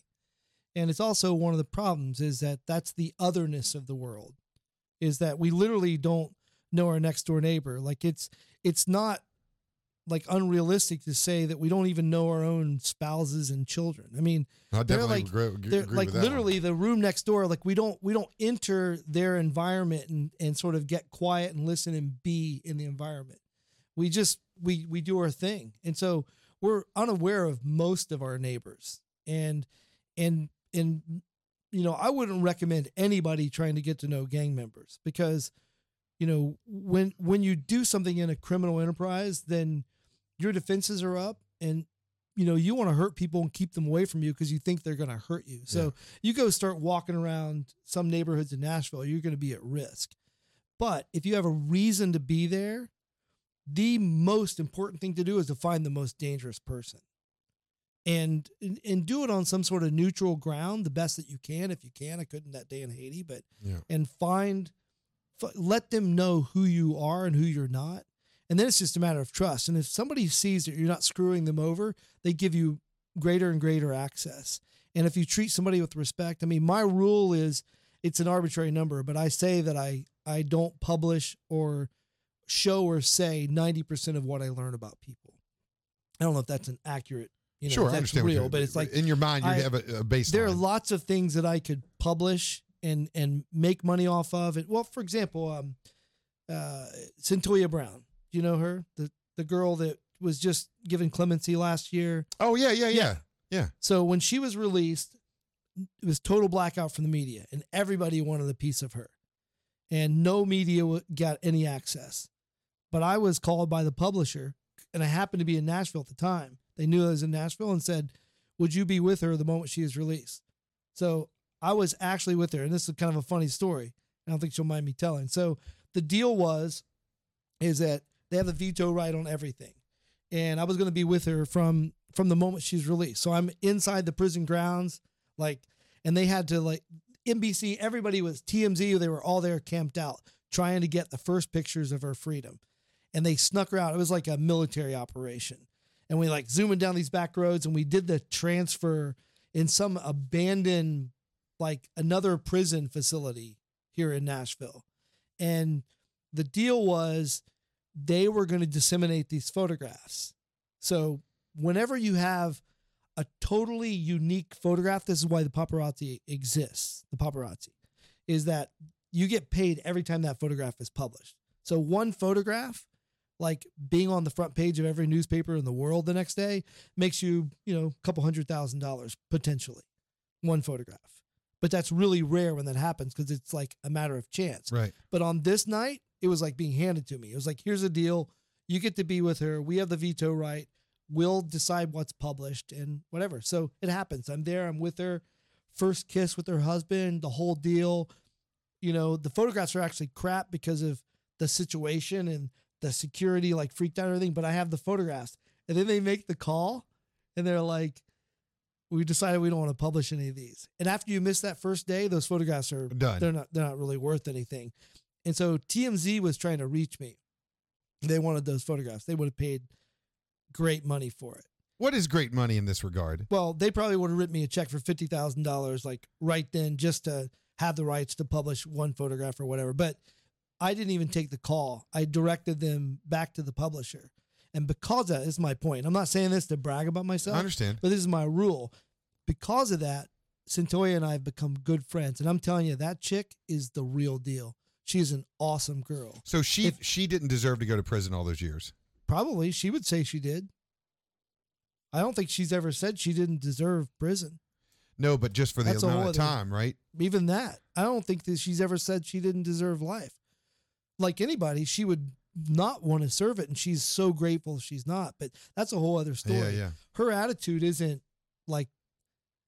she sees herself now as a victim of trafficking, but what's beautiful about her story, she says that she never even saw it that way before. She's she's helped me see young girls differently. It's she's you can believe certain ways when you're young, and it's not the right way to believe. But she actually believed that she was in charge of herself and making all those decisions. She's a good girl. But my point in the story I'm telling you is that I could have cashed in that night, and I would have lost all a deeper story and a right. friendship. But because of that now, she's given me this crazy access to their life. And so in the end, I'm going to have a really deep personal picture of her first year of freedom that nobody else would have because of trust. And that's my point. My point is... So that being said, at what point in time, don't you have to make money from that at some point? That trust that you've built, right? At some point in time, because your time is valuable and you have to make a living. And that's the paradox, or whatever it is that there's a quote, one of my favorite quotes, and maybe not be verbatim. It's Buckminster Fuller, the famous, architect engineer who gave his stuff away. He's had patents and everything, made money, but he said, I decided early on whether I was to make money or make sense, as the two are mutually exclusive. Right. Okay. And I've definitely that doesn't mean that you can't make money off what you do. I make good money doing what I do, but money can't be my goal. It just can't be. You're in the business you're in. I've been privy to sitting in with some well-known artists in their creative process, and I've heard Oh, the stories are some unreal. beautiful stuff, and Yeah. I've heard some awful stuff. And I won't name the person, but I've been with the person that just outrightly, secretly admitted, it's like, I hate this crap I produce, but I know how to make a number one. Like, I know how to do it. And this is what I'll do because I like the money. And he just is miserable with his life. But I know this other guy, Chris Gantry. I don't know if you know that name. Man, Chris Gantry. He's like almost 80 years old. He's one of the original Outlaws. It was Chris Christopherson. Oh, really? Shel Silverstein. Willie Nelson and Johnny Cash, yeah. Willie Nelson. Chris was like one of the original guys. When you go to the, Hall of the museum, the country music. Yeah. He's still producing. He's like such the real deal. He just wants to communicate. I mean, he's not done great at making good money, but my point is that a true artist has to be driven by the desire to communicate. I don't know if I'm a true artist, but as a journalist, it's like finding the thing and saying it truly is just so important to me. All right, so here, that segues right into this. Yeah. There's a couple of things that I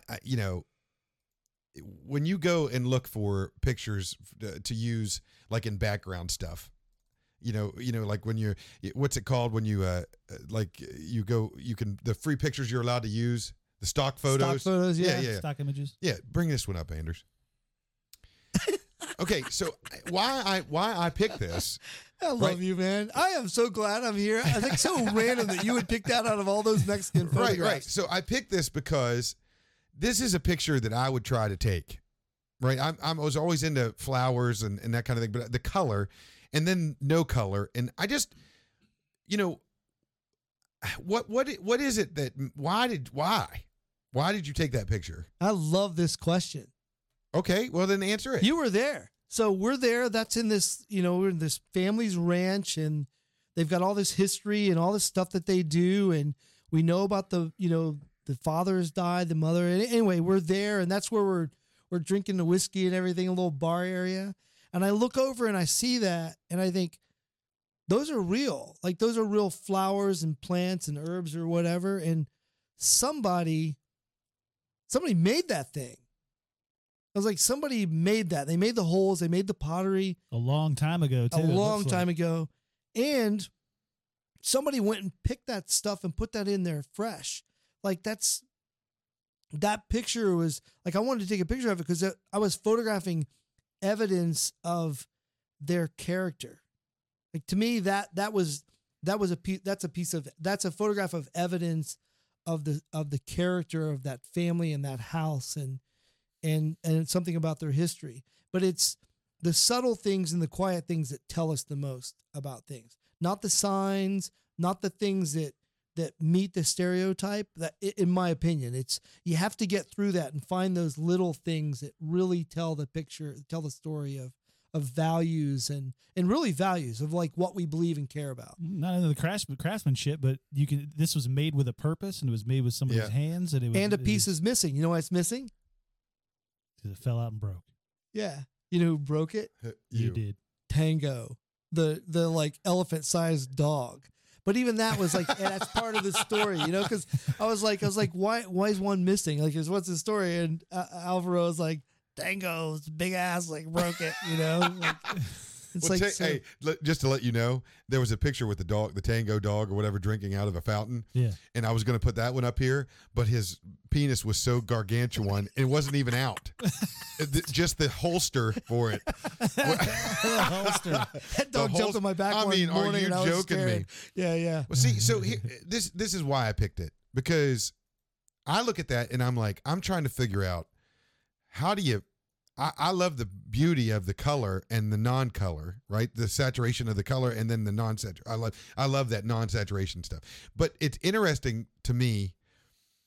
You always wonder, do people see the same thing that you see? Do people not feel, but like, is the color green the same to me as it is to you? I always wonder that, right? And I see stuff like this and it catches my eye. I'm like, okay, what gets me is how you center things. Also, is something that. I was very interested in about this picture. Can we put that up, Andy? So it's like why I say that is I find it fascinating how you look at, and you've been doing this for a long time, why you leave the space to the right and then to the left, right?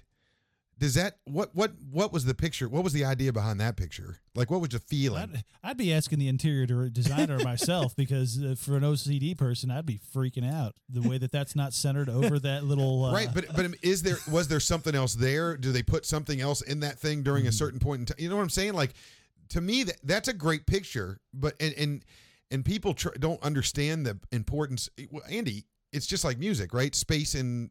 You know, like sometimes if you know somebody that sings too many notes or plays too many notes, you want that space. It's the same way in photography. But why did you take that picture? Well, I took that picture because I don't know. I felt the house. I love. I try to paint with my camera, and I'm very intentional about it now because I'm trying to write poetry with it. I know that sounds high-minded, but I love lonely feelings. To me, it's like a piece of somber music, and it just caught my eye. But there's also a lot of symbolism in it. I mean, you know, the family, and so, and I also sometimes when I'm making pictures, they're part of a series, and I see them only as that. I knew this was going to be part of a series. I wanted when somebody sees the Matador story and they see the whole series of him preparing, that's part of that series. Are you allowed to show that? Yeah.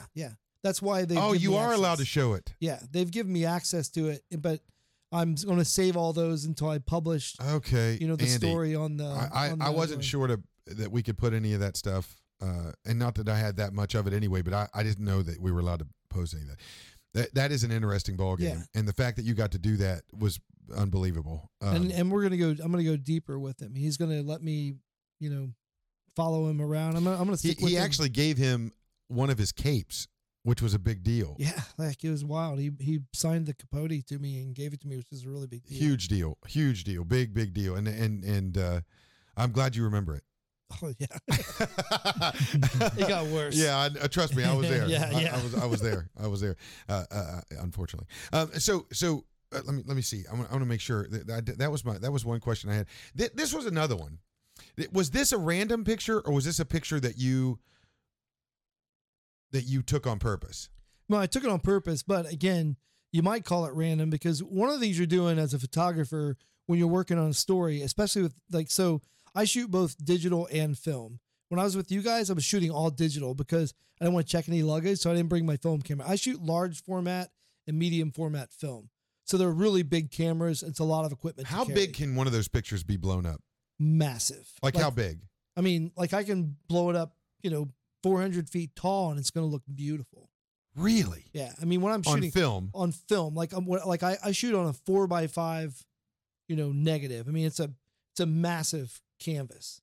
And so you think of a 35 millimeter negative, right? You can blow up one of those pretty big, but it's, large format film, but these are all shot digital. So on digital, you shoot a lot more because you know that you have that. Right. That's right. And so, and I was also shooting with a new lens. I've never used a long lens ever. So I shoot all with mostly prime lenses, mostly wide angle. So I have to get really close to the action, which is really dangerous when you're in a war zone. Yeah. I mean, it's, you're right with people that are shooting the guns and being shot at. So something like this, you probably fired off a lot of rapid shots to get that. I rarely do that. So I don't put it like pro football sports, I don't do that. It's way too much to edit, but I did a whole lot more. So like that photograph, and this is another thing, this is where I'm a really lousy photography, but I love it. I love setting up the camera, even the digital camera, to where the settings mimic my black and white film, meaning lower ISO, I open the shutter so that there's blur. So there's all sorts of possibility for mistakes because I love mistakes. Yeah. I love it when there's a bit of blur and it becomes almost abstract. And it's like, I can't take the credit for it except for the fact that I'm trying to let that happen in some of that, like you also have, I think that one lens that you had was a cost about it. I was going to say 500 millimeter. Yeah, I mean lens. Right. I mean, it costs more than this house, right? I mean, it's just like, so. I mean, I get what you're saying, but at the same Yeah. time, I mean, you're using some good stuff. Little bit Yeah, of I the- mean, I have great equipment. yeah, the Bob Ross mentality, you know, happy I'm a- mistakes, happy little mistakes. I Andy, am I'm going Bob to tell you Ross. something right now. I'm going to tell you something. If I would have had the equipment he had, okay, I would have never That's had. what she said. I would have never had a real girlfriend. Yeah. All right, because I would have been in every girl's window in high school from about 10 meters away, taking all the pictures I needed for life. Gross.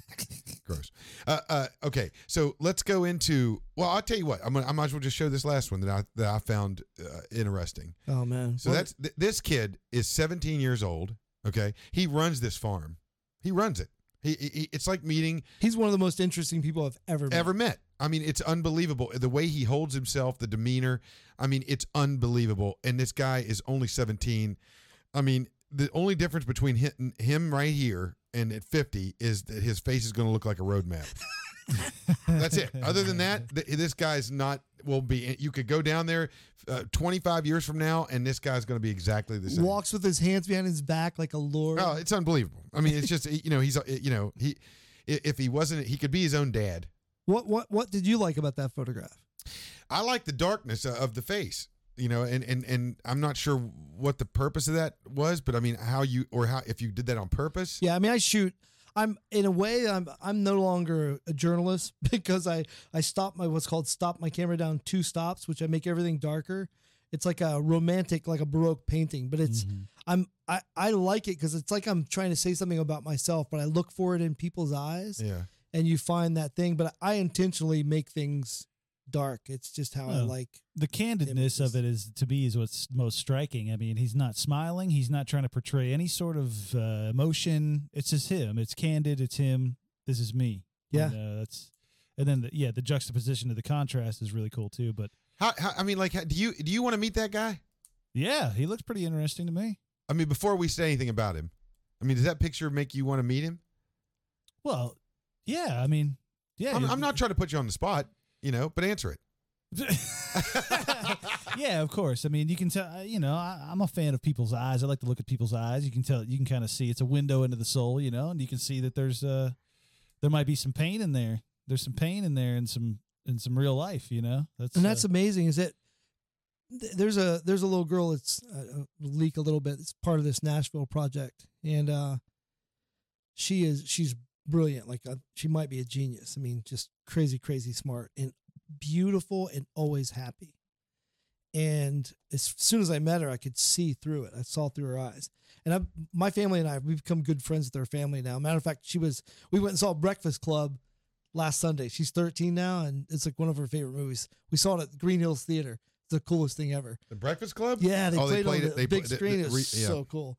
And I photographed her in the afternoon, and she has let her guard down with me. And this girl's been through a lot. And her photograph, it's like she's so beautiful, but then her eyes turn and look at you, man, and you just see so much depth and hurt in this girl. But if you just meet her and stand in the room with her, you never see it. But the camera, when somebody gives that to you and they open up, man, it's like the eyes say so much. That's how I feel. Oh, you're off it. I was going to show him again. Well, no, I mean, this was another picture that you had mentioned that we talked about, and what was the deal with this one? Well, this is a assignment I was working on in 2009, actually with a UN group, and I embedded it with the Mosquito Indians in northern Nicaragua. That's with the Iran-Contra affair. These were the Contra, rebels, and things were heating up, again back in 2009, and I was embedded with them, and this photograph was published. It's actually, I self-published a book after that year because that was such a 2010. I was in 14 different countries. It was just a nutty year. But and so another thing is I don't do any manipulation of my photos. Like Right. Okay. as That I was shoot the other it, thing. yeah. That was the other thing. But that photograph to me I just in a way it's superficial. I just love the light, and I mean is that film or digital? that's film. Yeah. you can lar- tell a difference. It's large like format. analog to, you know what I mean? Yeah. Like an analog board or like versus a digital board. I mean, you could tell a difference.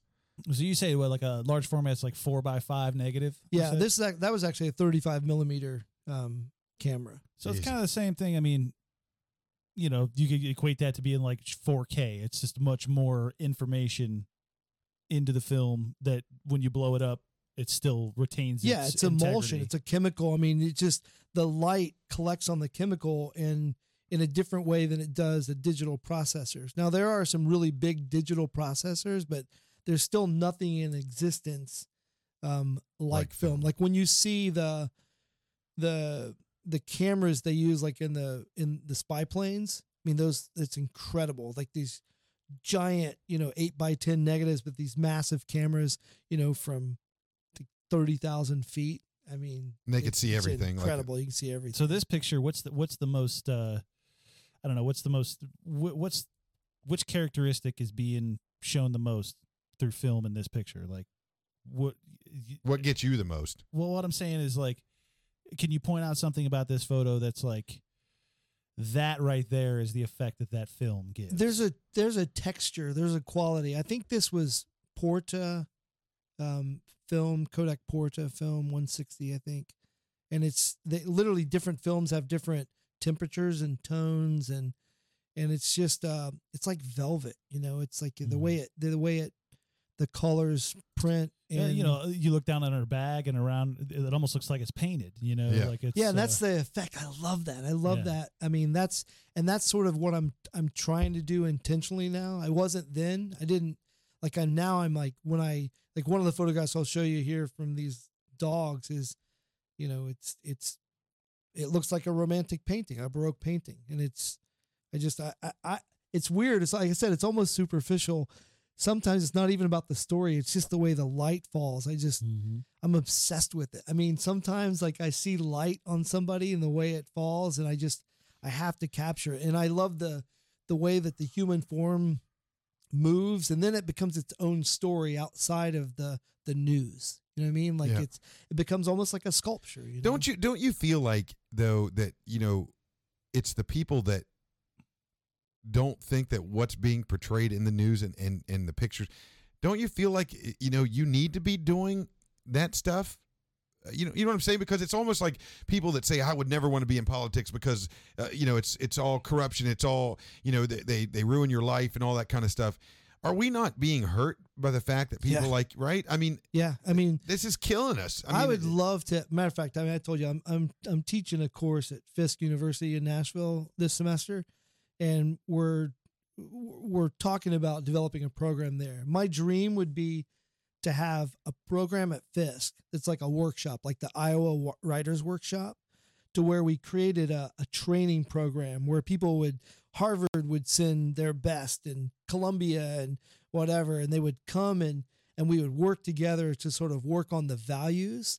And then you could go back to whatever your industry is. But if you're working from that core value of, protecting people and looking for the universals, like the things that we have in common. And it's like writing novels, like Hemingway novels, instead of, I don't know what the comparison would be. Like news is just, it's not even pulp fiction. Like news is so superficial. It's such fake drama. I mean, it's like the worst kind of, romance novel. I mean, it's just a Mad dumb. Magazine compared to it is. It's Hemingway like, because it's so superficial and fake. And it's a freaking truth too. Because as much as we even travel, I never see the amount. I mean, you really have to go into certain places where people are just so down and so depressed and so just feel like that the world's against them to find this stuff. Because the problem that's kind of the problem though that we're seeing a lot too is like a lot of this stuff is anecdotal. You know what I'm saying? They're taking all anecdotal. Yeah.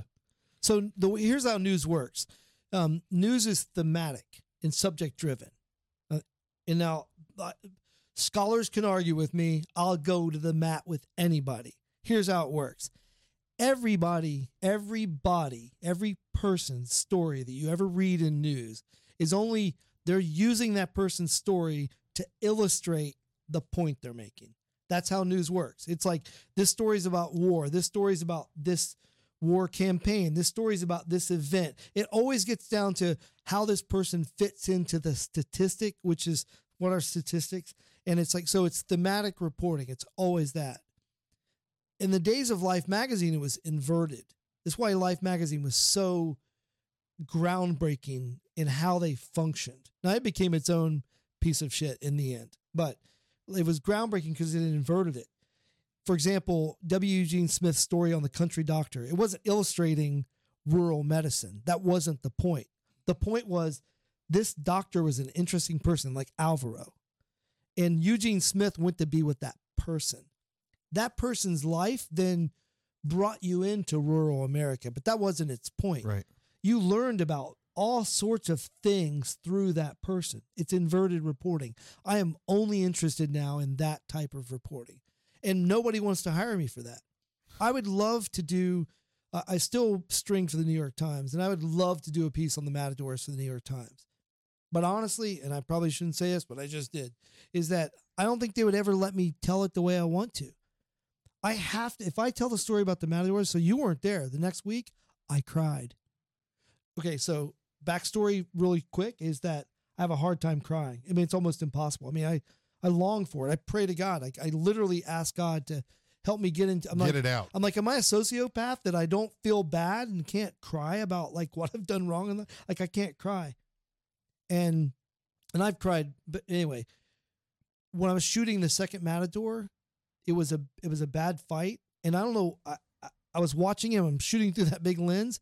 And when he was finishing the bull, when the bull was being killed, he put his hand on it and walked with it. It was so much mercy and grace. I literally started getting choked up, and then I just started bawling. No kidding. And that night, it was even more than the other guy.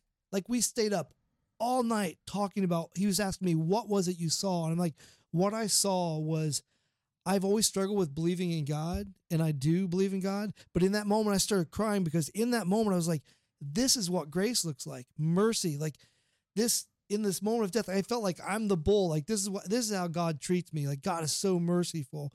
And it was like, I want to be able to tell a story and include that. I don't want to do this you'd never be able to do that. Thin little no. Because that's actually how the bullfighters see it. Right, but the problem you got is that you got a handful of people that aren't going to. But I got to be honest with you. I mean, and I told everybody. I mean, you know too. I mean, I could never watch that again. I would never watch that again. It's difficult because I'd never do it again. I'm not advocating. Oh, I get the it. slaughtering of bulls, but I know that what Mauricio Jose, that second bullfighter, after spending the whole evening talking with him, and I was sober that night, is it's deep. And it so, is deep. And that's why I choose to tell the stories the way I choose now. And back to an earlier question, the whole thing about money is that people that want my stuff really got to want it, and they got to pay for it. And so okay, I got a question for you then. As a person who is like, you're a master of your craft or a master of your instrument, do you feel that technology and iPhones, portrait mode on the iPhone, things like that are starting to kind of devalue what you do? Thank you. It definitely does. It definitely does. I was trying to say that. And actually, I have an iPhone, but I'm very anti-iPhone, and here's why. The iPhone doesn't actually take a regular photograph. It's a composite. That's why it looks so good. So it's rapidly grabbing, it's bracketing the light, and then it's combining those into a single photograph. It's multiple pictures. That's like the HDR setting. Yeah, it's exactly what it is. Yeah. But it's that's why it looks so good. It's fill light. But that's not what the world looks like at all. Oh, at all. The world is a world of shadows. And that's what I was. Light temperatures are so different. So does it not get to you a little bit with all of the technology? I mean, to look at a picture and not want to touch it at all. It doesn't even affect you at all. Oh, I don't want to touch it because you can believe me or not, but I don't touch it. And I want a person to feel like, holy crap. And then they got to trust me on it. But once they trust me, it's like that becomes a portal now. They forget about me. It's like, okay, that actually is there. Right. That light was there. And even though I paint with it, like I stopped down my camera, but that's how the shadows were. That's where the light was. Like this moment was there. I don't remove, I think it's in here. If I got something on my lens, I don't take it off. Like I don't do anything to the photographs. I may dodge and burn just like you do a negative, like a little light or shadow. But like this one, you see that dot? Yeah, that's a flying saucer. That's a piece of dirt on my camera lens. So that's one of those dogs. One of those shepherd dogs you were talking about in Georgia. Yeah. That dog is running 35 miles an hour right there. Are you kidding me? He would have eaten us alive. Yeah, put it on this one, Andy. I think that one's probably better. Yeah. 35 miles an hour. And he's running alongside. Yeah, and I'm shooting out of our truck window. Wow. Sorry. Yeah. So interesting. What show us some of these. Is this one of the puppies? Yeah, and again, it's like, how do you tell a story, right? It's I can just tell you about this puppy, but that's not how I'm telling a story. So I picked out these pictures for you because I didn't know what to talk about. I'm like so nervous about talking about things. It's like I'm not that smart. It's like, but I picked out some pictures that these are moments where my life was like deeply changed. And I want to tell that story. I don't want to just tell a National Geographic story. Yeah. I want to tell you what happened to me. And so this is Sopo. And so she is the third generation in this dog pack that I've followed.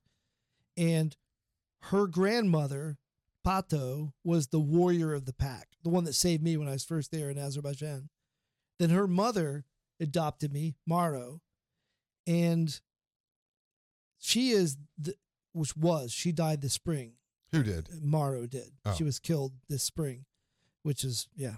Anyway, and this is, whatever. So she's a third generation, and Maro was the mate of the alpha.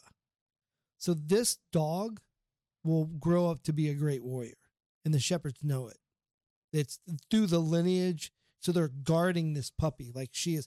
But she's so weak, she can't walk, so they migrate. They're transmigrational. And we're climbing through the mountains in the Caucasus Mountains, at 11,000 feet. There, the tree line is 7,000 feet. So you're in the dead zone above 7,000 feet. It's not like Colorado where it's over 10,000 feet. Yeah. So you imagine there, like 11,000 feet is a whole lot higher into the danger zone than here in our mountains. But this dog can't even walk. She has to be carried. And on this morning when I saw this, again, it's a religious thing, but what went through my head was I've always struggled with, why did God become a person and a baby at that? And it was like in a moment when I saw Sopo being carried, I was like, holy shit. This is like a picture of Jesus. This is like the God that becomes like the infant that has to be carried, like baby today, totally helpless but gonna grow up one day to be a warrior. And so shooting that was what was in my mind. Like I wanted to capture this moment, and my audience is my daughter. Like she's an atheist, or she thinks she is. Sure. So, and I'm not trying to sell her on what I believe. No, sure, yeah. But she's always asking me what I believe, and it's like I'd rather show her a picture and tell her sort of this analogy that I have, and so this picture has several purposes. It's part of the, sort of a typical story, a geographic story of this dog breed and this pack, but I don't want to leave out this deep experience that I've had with this pack and sort of what they've taught me as well. Does that make sense? Yeah. I mean, this makes Instagram, and it just makes me want to get rid of Instagram. It's just a cool picture too. It's like just. So that being said, that you brought up National Geographic. I mean, is that, do you feel the same way about National Geographic? Yeah. Yeah. I mean, is there anybody that you like right now? Like, no, it's just, is there any place that any magazine, any articles, any newspaper? I mean, is there any place? If there's a magazine in the world that wants to publish my stuff and work with me and let me tell these stories, these layers, I'll entertain it. I haven't found them yet. So sorry, Jeff. I love my buddy. So True Magazine, really cool magazine. True Magazine was an old men's adventure magazine. It went out of publication, I think, in the 80s. And then Jeffrey Gray from New York Magazine, New York Times, he bought the rights and redid it. And I was one of the first guys with him, telling stories. And they've kind of gone a different direction, but he was kind of going there. But there's not a publication I know that's sort of working at the level of, Life Magazine. And I've wondered, you ask about saturation. It's like, I don't know that that it's marketable. I don't know that I don't know it could happen, but I often wonder, like, man, Life magazine, when it was working well, was so extraordinary. There's nothing like it. Are we talking up to the, what, 80s? Yeah, so the actually interesting fact, one of the last stories they did, I think it was 1989, and it was called Living in Poverty in America, and then it was an address, like something, Washington Street, Portsmouth, Ohio. It's my hometown. Oh, Ohio boy. And my last name is Holsinger, and one of the characters, like one of people's stories, Holsinger, but no, not a relation. It was like all these families living in this one house. It's a brilliant piece of journalism. It was one of their. When did Life go out of publication? In 89? Soon after that. Really? It was 90 maybe. I don't know like exactly when. You can look it up. Has it really been gone that long? Yeah, I mean, they still print things, but and maybe it's went on for a few years after that. I don't know. But but even by then they weren't. That's a shame that they started making cereal and that was it. But they weren't. Oh my God! But to me, if I had the money to launch a magazine that looked like it, I would do it in the same form. But it's not profitable in the sense of oversized. Oh, yeah, right. That's right. Big, holding it. But that's why I brought prints. I believe in tactile stuff, and that's why I sell my stuff the way I do. It's that. Part of the debate I'm having with myself right now is it really limits my stuff, but it's like, I don't want you just to have this on your phone looking at it. Cause what's that? I mean, I'd rather a few people have it that could hang it up in its proper size. Most of my stuff is really big and that you could enjoy it and experience it. And I'd rather speak to a few people than. So is there a print that I could get to put on that huge wall downstairs? I mean, like, what if I have to mortgage a third of my home? So I have two prices on my phone. Oh my God, here we go. This is when it gets down to the nitty gritty. So is there a 25/50 in this? There's a price that most people can't afford, and that's how I earn some money, and then the other price is free. By free, I mean like I hurt myself with it because even the cost of my prints, even unframed or anything, they're pretty expensive because it's the highest paper and the best. What if I just want an Office Max one? What if I just want a 40-foot Office Max? So I either charge the big price or I give it to somebody. You could have one. No, I don't want one. I don't want one like that. I'll pay for it. It'll be monthly installments until I die. But no big deal. What can you say? No, maybe that's even bad. Now I won't even ask. Ask. What is it? I want to know what's the biggest one? I mean, are we talking put your kids through college? So right now there are 4 images that I actually exhibited last year. None of them have sold yet, and there are 3 of them are 50,000 and 1 is 25. Okay. I mean that's doable. And that's the price tag you put on them. That's what you're hoping to sell them for. Or they're only going to be sold for that. Yeah. Now these are too big. I don't think I'd ever give any of these away because they're pretty expensive to print and have made. But what'd you do with them at that point? If they're in storage, yeah. But I mean, so if they don't sell, then you would. What do you do? I mean, they just sit in there? That's a good question. So I'd never done this before. Like we did this pop-up show last year.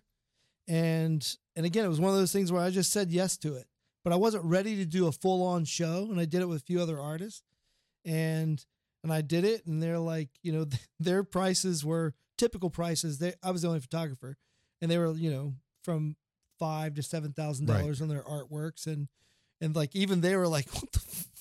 What? I'm like, these are the prices on these because they're that special to me.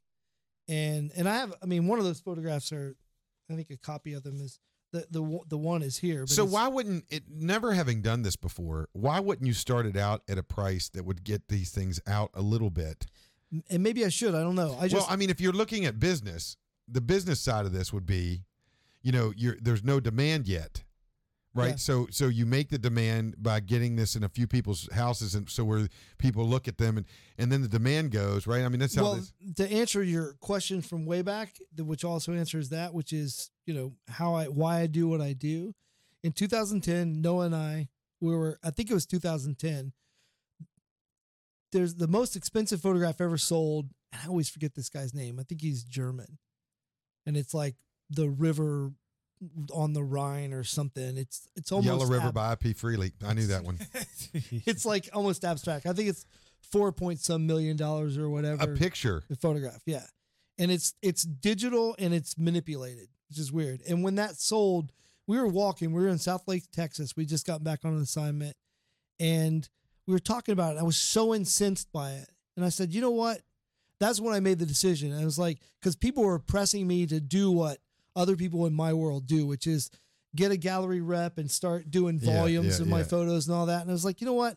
I have no interest in running a photo business. I was like, I love doing what I want to do, like what I do.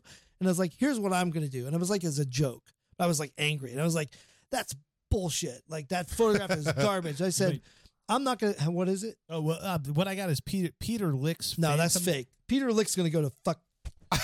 He's going to go to jail. Why? That guy's a fraud. Why? So why? I love Peter Lick stuff. Do you? I mean, I just like the light thing, you know, where you put the special Peter bulb. Lick is like ripping people off. So Peter Lick bought his own photograph. That's what they're pretty sure of. So he's not the official most expensive photograph because he didn't sell it through Sotheby's or anything. He did a backdoor purchase. They think he bought it for himself just to have that notoriety. Peter Lick is. But I mean, it's his what? The Pond Moonlight. Edvard Steken. That's one of the older ones. Yeah. There's another one in How much did that one go for? 2.9. Yeah. No. 2.9 million? Yeah. So anyway, before Peter Lick, that's a whole other discussion. No. Hold on for a second. Okay. Hold on. I go to Key West a lot. Okay, Peter Lick is looking for guys like you who he's going to tell you that you're going to buy a photograph that's an investment. You're going to be able to turn around and resell it someday, and it's a lie. You'll never be able to resell that thing and recoup your money ever. It's like a freaking, you bought a Chevy like Impala and it just lost half its value off the lot. Are you kidding You're never me? getting your money back. Andreas Gursky. And Gursky does the marketplace. No, maybe it is. And it's like the Rhine River or something. It's the like Rhine River, the lower Rhine, 4.3 million. Yeah. And that's. And yeah, you're right. He's the same guy that did the 99 cent. I don't know how to say it, but that's kind of a cool photo. He's an interesting guy. I'm not gonna like. Hey, do me a favor. Look up Peter Lick and find out. And look up a Peter Lick painting from 2000. Or a picture from 2000 and how much it's worth right now. See if you could find that information. So he has all these salesmen. It's like basically they're like the whole model of how he does his sales is the same as the timeshares. It's the same principle. I mean, it's right. So that kind of goes to my point. You can't. It's sometimes not about what you feel. It's about what. Yeah, I should knock that because. My friend Adam Will, hey Adam, buddy, Adam's got he's got a couple of these and. Well, no, my point of it is like, that's most art is done in this fashion. Let's face it. I mean, there's some shitty paintings that, that people buy their own paintings to make themselves into something or a certain gallery. Right. So whatever. That's not you. So really to me, it's like you got to, you get those paintings down to 12.5 and 25. You get them in somebody's houses because you don't care. You only do 4 a year, and let me finish my story. Why I did it this way. And again, I think you might be right, and I may need to revisit it and check my ego. But here's why I did what I did. I did it being almost arbitrary. Is I was so pissed off about this photograph not like telling us something about us as people. I said, you know what? I'm gonna say no to all those galleries. I'm not gonna do anything. I'm not gonna sell a single photo until I have something that's just worthy to tell the story. And I said, and when I do it, I'm gonna charge $110,000 for it, and I'm gonna burn the negative. Only one will ever be made, and I said, and maybe then because the way that art works is first somebody buys it, and then the resale is when. At auction, that's when they get those big prices. That's how art gets its value. And photos don't usually have that. But it's like, and my idea was, I'm going to take back the most expensive spot in photography, but take it back for humanity. And again, I was just piping off. And then I started writing about it and thinking about it. And then I just wouldn't sell anything. So you know Patricia Arquette, the actress? Yeah, yeah. So we're in Haiti. We're like getting shit-faced drunk in 2012. And she's like, I want to buy this one photograph that was in National Geographic. She's like, I want to buy that photograph. And I was like, here's the price. And we were in Haiti, and it was a photograph in Haiti. It's like, the price is, you're going to come with me to go visit this girl, and then I'm going to give you the photograph. But the price is, you got to go meet her. You got to meet her family. And she wouldn't do it. I wouldn't sell it to her. And then her agent contacted me when she got back to California. I was like, I want that photograph. I'm like, I told you the price. And she's like, I'm like, no, that's the price. You have to go and visit Charlene and know her. And my thinking was, I was like, if she does this, everybody that walks in her house, she's going to tell that story. She's going to tell Charlene's story. She's going to be so vested in that girl. Yeah. That won't be a photograph anymore. That's going to be like, she wouldn't do it. She wouldn't do it. Yeah. And it was like, and it's like, I wouldn't sell it to her. And then that became my thing. I was like, I went even deeper to my commitment of not selling anything. And so I didn't sell anything until 2015. Because you were driving the Chevy Impala. And then time to move on. And then when I did, somebody bought one of them, and I was like, okay, this is what I'm going to do. And so I may rethink it, but if I do, it's not going to be just to make more money. I want to make money, but more important to me would be people getting access to it, having the photo and telling the story. If there's anything, that's the thing, is that, and my daughter challenges me on that, is that, more people, that I should let more people in on the story, but I want them in on the story. I want them to know the people that I've met, because that's why I'm doing what I'm doing. It's like, I want you to meet the people I'm meeting. I want you to meet Alvaro and know him and the Matadors and even my story. I want you to know why I'm doing what I'm doing. I want to tell you like what I'm learning, and I don't want it just to be a picture on a wall. Now I guess that's the age-old thing of the artist. Buddy, we have to leave it there. Yeah. But I got to tell you, this has been. I could talk to you all night freaking long. I love you guys. This has been fun. I want to do it again. Yeah. I want to do it again, and next time we'll have a little bit better idea on how to get stuff up on the screen. But everybody, Flip Holsinger, and you can look it up at flipholsinger.com and some of his photos and stuff, and we're gonna do some other stuff in the future. This is really interesting. And next week we got a Hope Song. Bob from Hope Song is going to be here talking about writing songs with the vets. So it's going to be good. We appreciate. Thanks for coming, Flip. This has been great. Man, I'm glad pleasure, I got to meet you. And we're not. I know there's so much more, and then I need to get that free painting from you. But as far as that goes, we're all good. We'd like to thank Aurora Nutriscience. Who else? Guidance Whiskey and Verdoliak Law and Sony Audison. Hertz, Sony Audison, and Hertz Audison, and then Sony Mobile. Hertz Donuts. Oh my God! Seriously, Andy. Hey, the donuts hurt me. And then just one more time for this, Andy. I just want to show you in the gym one more time. If you could bring up my Oh, you want to show me in the gym? Yeah, if you could just bring this up one more time, I'd appreciate it. Just one more time. Just, okay.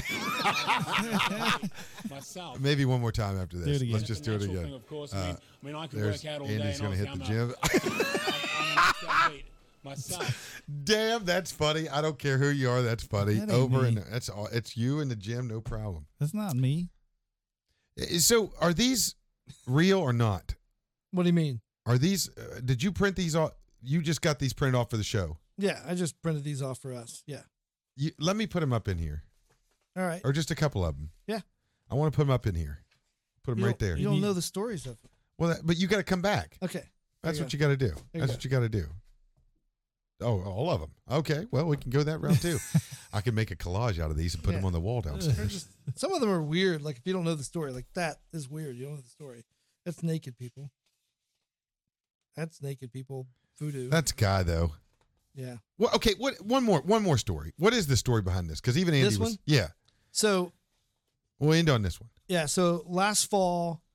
So basically, there's a bed. It's a white room with a couple of towels and a big curtain hanging down. Yeah. And so a friend of mine asked me to do this street art thing with them last year, and where people do paintings. And I've started writing all my photographs. And she said, why don't you bring some of your photographs and do that live for people? And I was like, this is a dumb idea, but I did it. I said yes, and I got there. I had to totally like get drunk to do it. Sorry, and I don't know. I printed this photograph. I took this photograph in 2008. I never showed it to anybody, and I know what I felt when I took it, but it wasn't a clear thought, but I felt it. And so I pulled this photo out and I told him, Sophia, my daughter, was like, "What are you doing with that photograph?" And I said, "I'm going to write a confession on it tonight." I knew I was going to do it. It wasn't even intentional. It was like, I had to do it. So I set up in Printer's Alley and I did it. I printed it really big. And this couple came by before I even wrote on it and they wanted to buy it. I was like, "Well, it's not for sale. I'm just kind of doing this." And then they came back and I'd already written on it. And I was weird. Like I wrote about my divorce and I wrote about like the empty bed, and it was just this stuff, like all this stuff came out of me. It was cathartic for me. And they came back and they're like, "You're in Printer's Alley to do one thing on a Saturday night and get drunk. I mean, you're not there to buy art." And they just like threw money at me. They just had to have it. It was like this cheap paper print or whatever. And they paid a couple $100 for this thing that I was just like, "Whatever you want to give me."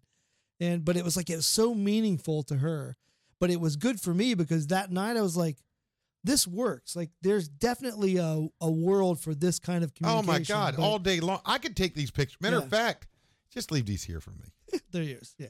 I mean, you could do this all day.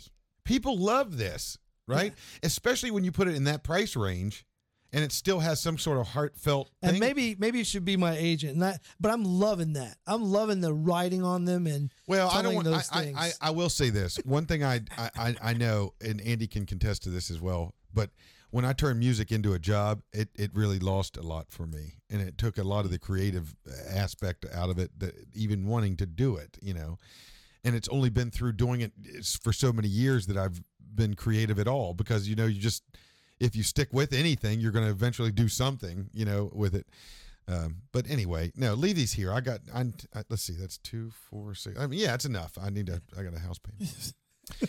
Flip, thanks so much. Man, Andy, thanks a lot. I appreciate you. Yes, and this is How Valid is Validity, episode 24. We'll see you next time on Wednesday night.